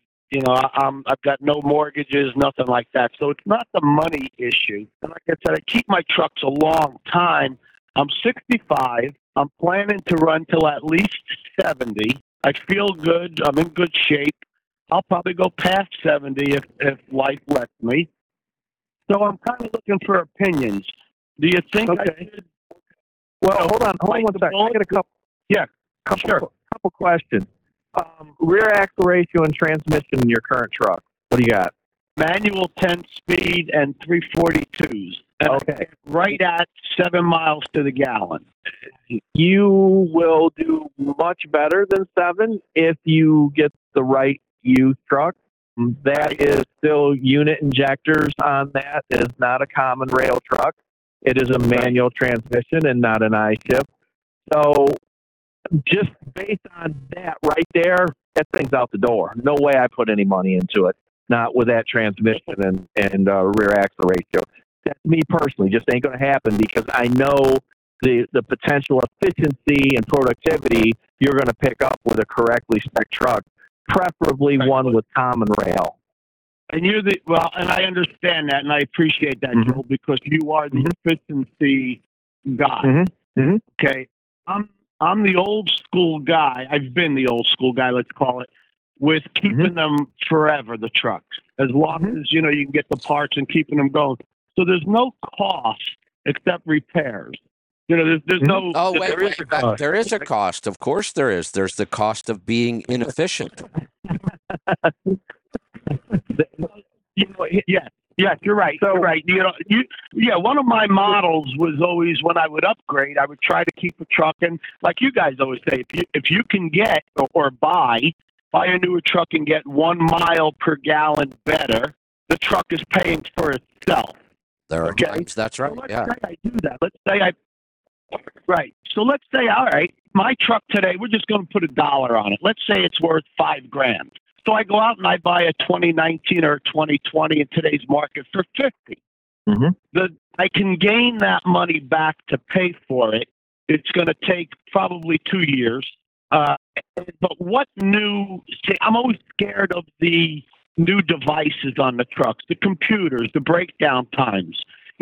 I'm always able to get this old girl up and going. I get something wants to shut the truck off, or I know how to get around them. Those have been some of my little artistic. So if you can get around on a 2010, you'll have a much easier time getting around on a 2020. They're more reliable. They're more efficient. They break down way less. Well, everything comes back to, and we'll preach it again, comes back to the piston speed and the engine. So when you think about just engine wear itself, to the pistons, the cam, the connecting rods, the bearings underneath. If you've got an engine that's constantly running at 1,400 RPM versus one that's running at 1,000. Think of the difference in piston strokes every mile you travel. So just the base engine is going to last much, much longer because there's fewer strokes of the piston. Fewer strokes of the pistons, less parasitic drag, and the potential for better thermodynamics during combustion. So you've got a lot going for you when you buy a downsped powertrain. You still, on that 2010, have ECMs. In fact, you have more probably electric issues than you're going to have on a Gen 2, especially D13 TC. If you get into the TC, your efficiency is going to get even better. So I could make a very, very strong argument to just kiss that one goodbye and step into something new. It's not going to be that foreign to you. I'm telling you right now. There will be a few little things that are going to be different. It's going to be more important to a mechanic. All that major componentry is very similar. Well, and if it's spec'd right, and you take it to one of the shops and you go through it and you set the overhead, and they inspect everything before you get into the truck to catch any problems before you might potentially buy it. And you get all your preventative maintenance, and you get aggressive on preventative maintenance, run the overhead every year, do all the things that we talk about. You're just not going to have any problems with it, or very, very few. Hey, Joe. Yes. I assume you listen to this Friday show a lot. Oh, yeah, I listen to as many. I've been with you, Kevin, since, I don't know, 14 years, whatever. Yeah, thanks. So think about this. Joel and Henry come on here, share all their experiences with their trucks. They are running new trucks. They continue to run new trucks. They get newer trucks all the time. How many times have we ever talked about their breakdowns? I can't think of once. I don't have breakdowns either. I've got things that something pops up. I'm never left on the side of the road. I always can keep running. So listen. You're right. That's awesome. Yep. That's on a 2010 with 1.2 million miles. You are good enough to maintain it, inspect it, know something's about to happen, take care of it. What they're telling you is we are now 10 years better than what you're already running. Almost every component on the truck lasts longer than they used to 2 years ago. But let me just throw this at you, because there's two things that hold me up in life with this. I've spent $137,000 on trucks in 40 years. Joe, stop right there. Stop. I know where you're going. Now, let the four of us go back through your records and figure out how much more net revenue you would have had every one of those trucks been ideally spec'd. It's not just the purchase price. So no, obviously not. In fact, even if the trucks were free. Correct. Right. Yeah. This is what catapulted my brother into the position that he's in with Ploger Transportation and their truck fleet. My dad was hardcore old school. Sounds a lot like you're expressing right now. Oh, I don't need to spend that much. We ran 2-stroke Detroit up until about 1990,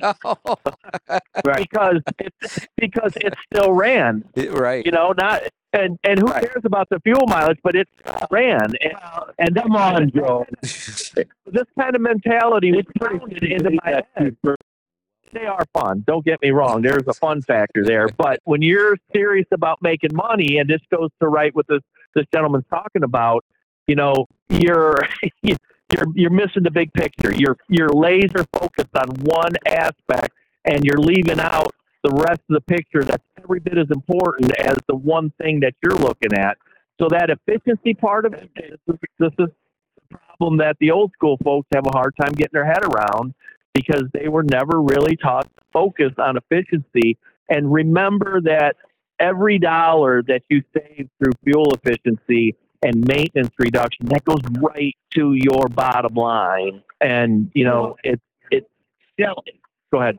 I had a big discussion with a friend of mine last night, He's always run the big sleepers and always had brand new. And, we know each other 25 years. We had a big discussion last night, and we're talking, where do you sit today in your life? Mm-hmm. And he said, I always bought new. You always bought used. I used to look at you and say, it doesn't work. It didn't work for him. He likes shiny and all that. He said, when you tell me the dollars where you're at today in dollars, your self-worth, what you're worth, dollar-wise in the world. He said, you pissed all over me. He said, your money is so much more yours than I ever did. I can make this exact opposite argument, and this is why I brought my brother into this. When we ran used equipment, we just barely got by. We made a little bit of money when we figured out the efficiency, and this is the key. You got to do your homework before you buy. If you come back on this show and say, I found a Volvo with a 336 ring gear and I shift, I'm going to tell you that thing is going to be problematic from day one. Right. So all that stuff is extremely important, and we learned this the hard way. So, I can point at my brother and look at his net worth new versus used, and it went just the opposite. He's worth way more running new equipment than he ever was running used equipment. Hey, Joe, let me help you with the error in your thinking on that example you just gave us, because I understand why it seems to make sense to you. It's no different, and I'm sure you've heard this over the years. Somebody will call me and say, well, I went faster and I got better fuel mileage, and I can prove it. And I won't even question him, because I believe you. That could happen, but you haven't taken into account the 82 other factors that go into fuel economy and all the variables.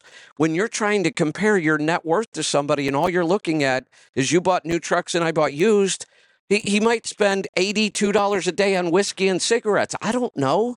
There's a million things he could be doing wrong in his personal finances. So don't.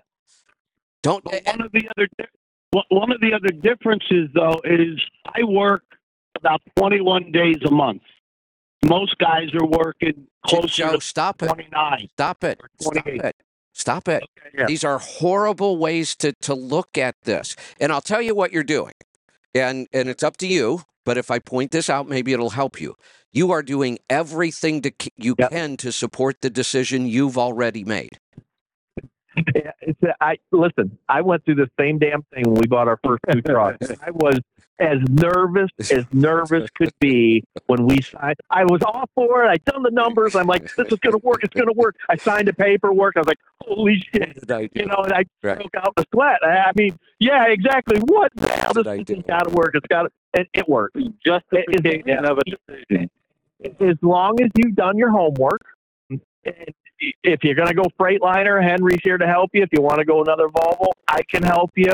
Make sure you get the spec right, because that's key. You've got to get the right truck, and we know how to do that, and we've done it through experience. We've got the numbers to back it up. Henry's truck, as far as I know, has never been on a hook. Mine's never been on a hook. All the units I've had before this have never been on a hook. Yeah, only my last truck was ever on a hook. And that's, the last truck I had 14 years. That was only on hook once. But this is a very doable, because I wanted a very doable thing. It's worked for me for 40 years this way. Wait,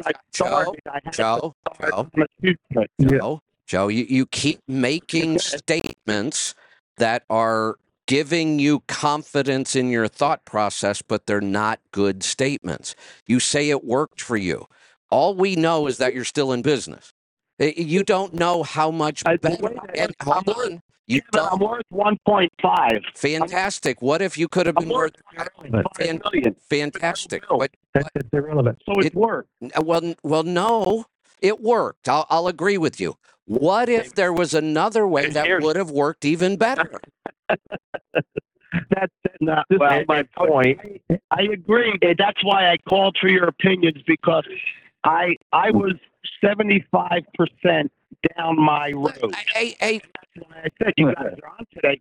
Today's the best time to call, because I get all your opinions and you get light on it. Let me get. Now I got it. Now I'm going to think different. Look.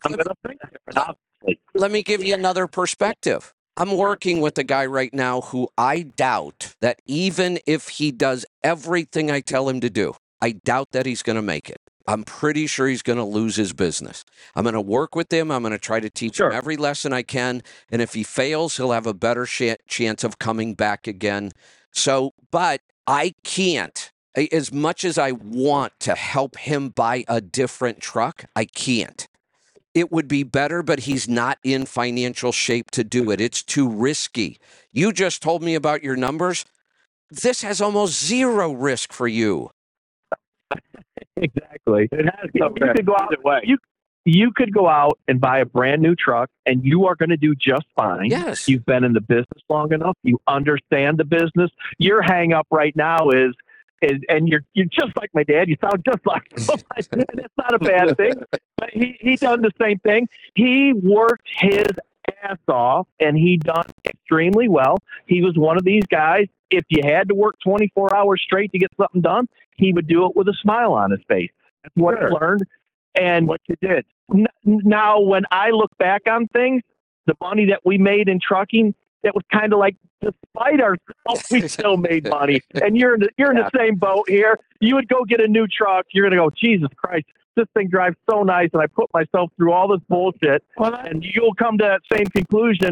I made all that money despite having a used truck. And that's where I think this will end up if you decide to pull the trigger on a new one. Well, listen, if it gives you a comfort level to rebuild what you got, there's no wrong answer here, really. It's right, not not going to make it right no matter what. Right. There is no wrong answer. Yeah, that's kind of how I look at it. Except if I'm looking at 1 mile per gallon better as a standard, going from 7 to 8. If I got something that got better, I'm almost never 60,000 pounds. But my other kicker is my customer I've been servicing for 20 years. They just moved 500 miles away, and I don't get their same freight. So that's another part of my scenario that, it's that risk factor. Am I going to recreate myself again and be happy? But either way, I could buy a motor for 35 or buy a brand new one. Not a brand new one. I would never buy a brand new one. Buy a reasonable one. I wouldn't buy it. I don't buy new cars except for the wife. You can't let yourself do it. I know exactly. But I would go out and go buy that new damn truck and enjoy yourself for the last 5 years. Have some fun with this. You're in the position to do it. Go enjoy yourself and just forget about everything else and go have some fun with it. I enjoy myself all the time. That's the thing. I don't need to do it. I don't need the shiny object. Joe, stop. Everybody stop, or I'm going to mute everybody. My brain is so tired. I'm going to make a decision here. You ready? Go ahead. Reach into your pocket. Yeah, I'm ready. Reach into your pocket. Pull out a coin. Yeah. Flip the coin. Yeah. Heads, you buy a new truck. Tails, you rebuild what you got. And we're going with it. And we're going to do this live. And I'll let you know where it ends up. The only other question, Joel, is back in June is when they told me, the valves were recessing, whatever the term is. Receding. Thank you. And they said, you'll probably get a year, because we were always adjusting the valves once a year. And I usually only do, 90,000 a year. But so, you want to get the best value. Do I just run it up until June? That'll be about 90,000 miles from last time. Or should I just, I keep saying if a truck falls on my lap, I keep my eyes and ears open all the time looking for, that's how I usually buy. I only bought this truck because my other one, it was an 01, I was going to freshen it up. And then it got totaled. So I had this ready to go as a spare while my other truck was going to be in the shop. But I keep saying, if it falls in my lap, if I see it and it's a good deal, miles are good, I just buy it. Or do I, it's a year. When I tell you, go ahead. I just want to jump in and opine on this one. So, channel my inner Kevin, I think. So, rather than, if I can use Kevin's phrase, holding the steering wheel and wait for a truck to fall into your lap, why don't you stop holding the steering wheel and drive your business. And by that, I mean, go figure out what the right spec truck is. So if it's a Volvo, and it is, say, okay, could it be, and you said 60,000 pounds. Are you usually above it or below it? Below it. I'm almost never above that. Yeah. Perfect. Then, you need to get something that's got a tall rear end ratio, like if it's a used truck, you might find a 2.47 with an overdrive. That would be a great setup. It's going to be hard to find maybe a 2.64 with an overdrive. A truck that fits, a 6x2 would be better still. Figure out what the right truck is and then go look for it rather than waiting for, a compromised truck, because, it sounds like you don't know what the right truck spec is that's perfect for your business. And that's, I think, going to help you more than anything else. Go look for the right truck. It may take you until next June to find it. Can I chime in on something here quick yet? Yeah, I know you didn't like the comment. No, well, I hope that you'd buy, a Freightliner or Western Star, but that's not where I was going. Regardless of the brand, it's amazing, even if I get in the previous generation of Cascadia, how much they've improved year over year over quietness, comfort, ride. Yes. And when you talked about having your career go out to 70 or more, that truck will help you to get there. I'll tell you, I got to mute myself now. I've got a heated and massaged seat here, and I tell you, I'm 54. I get aches and pains. I sit in this thing, and it's like heaven. And you can just drive all day. You got the massage going, the heat going. The truck's taking care of the gears for you. It's quiet.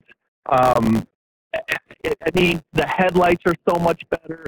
Everything about the truck is better and much easier. And obviously, you know this already. The older you get, the more important that stuff is really going to become to you. And you're at a point in your life where it enjoys the rest of the ride. I don't care about the fuel efficiency, anything else. Enjoy the rest of the ride in a comfortable truck that's not going to beat the hell out of you. I've always enjoyed what I do. The truck, mine's a 780. It's a 2010 780. I had a 770 before that. I mean, they're all comfortable. They're all quiet. These are good. Volvo makes a very good product. This is my third Volvo. My first was a 95. So, Volvo's got a great product in my eye. I like them. I get my use out of them. I'll find another Volvo. I'm sure that's the way I'm going to go. And that's why I wanted you guys to try to pound some information into my head. We can't pound any harder. I couldn't finish out. I know. I got the message. I think I got the boot in the ass once or twice. The only way we could pound any harder is if we find you in a truck stop and drag you out of the truck and actually pound on you. Yeah. So let's go back to where you're located. We can do that.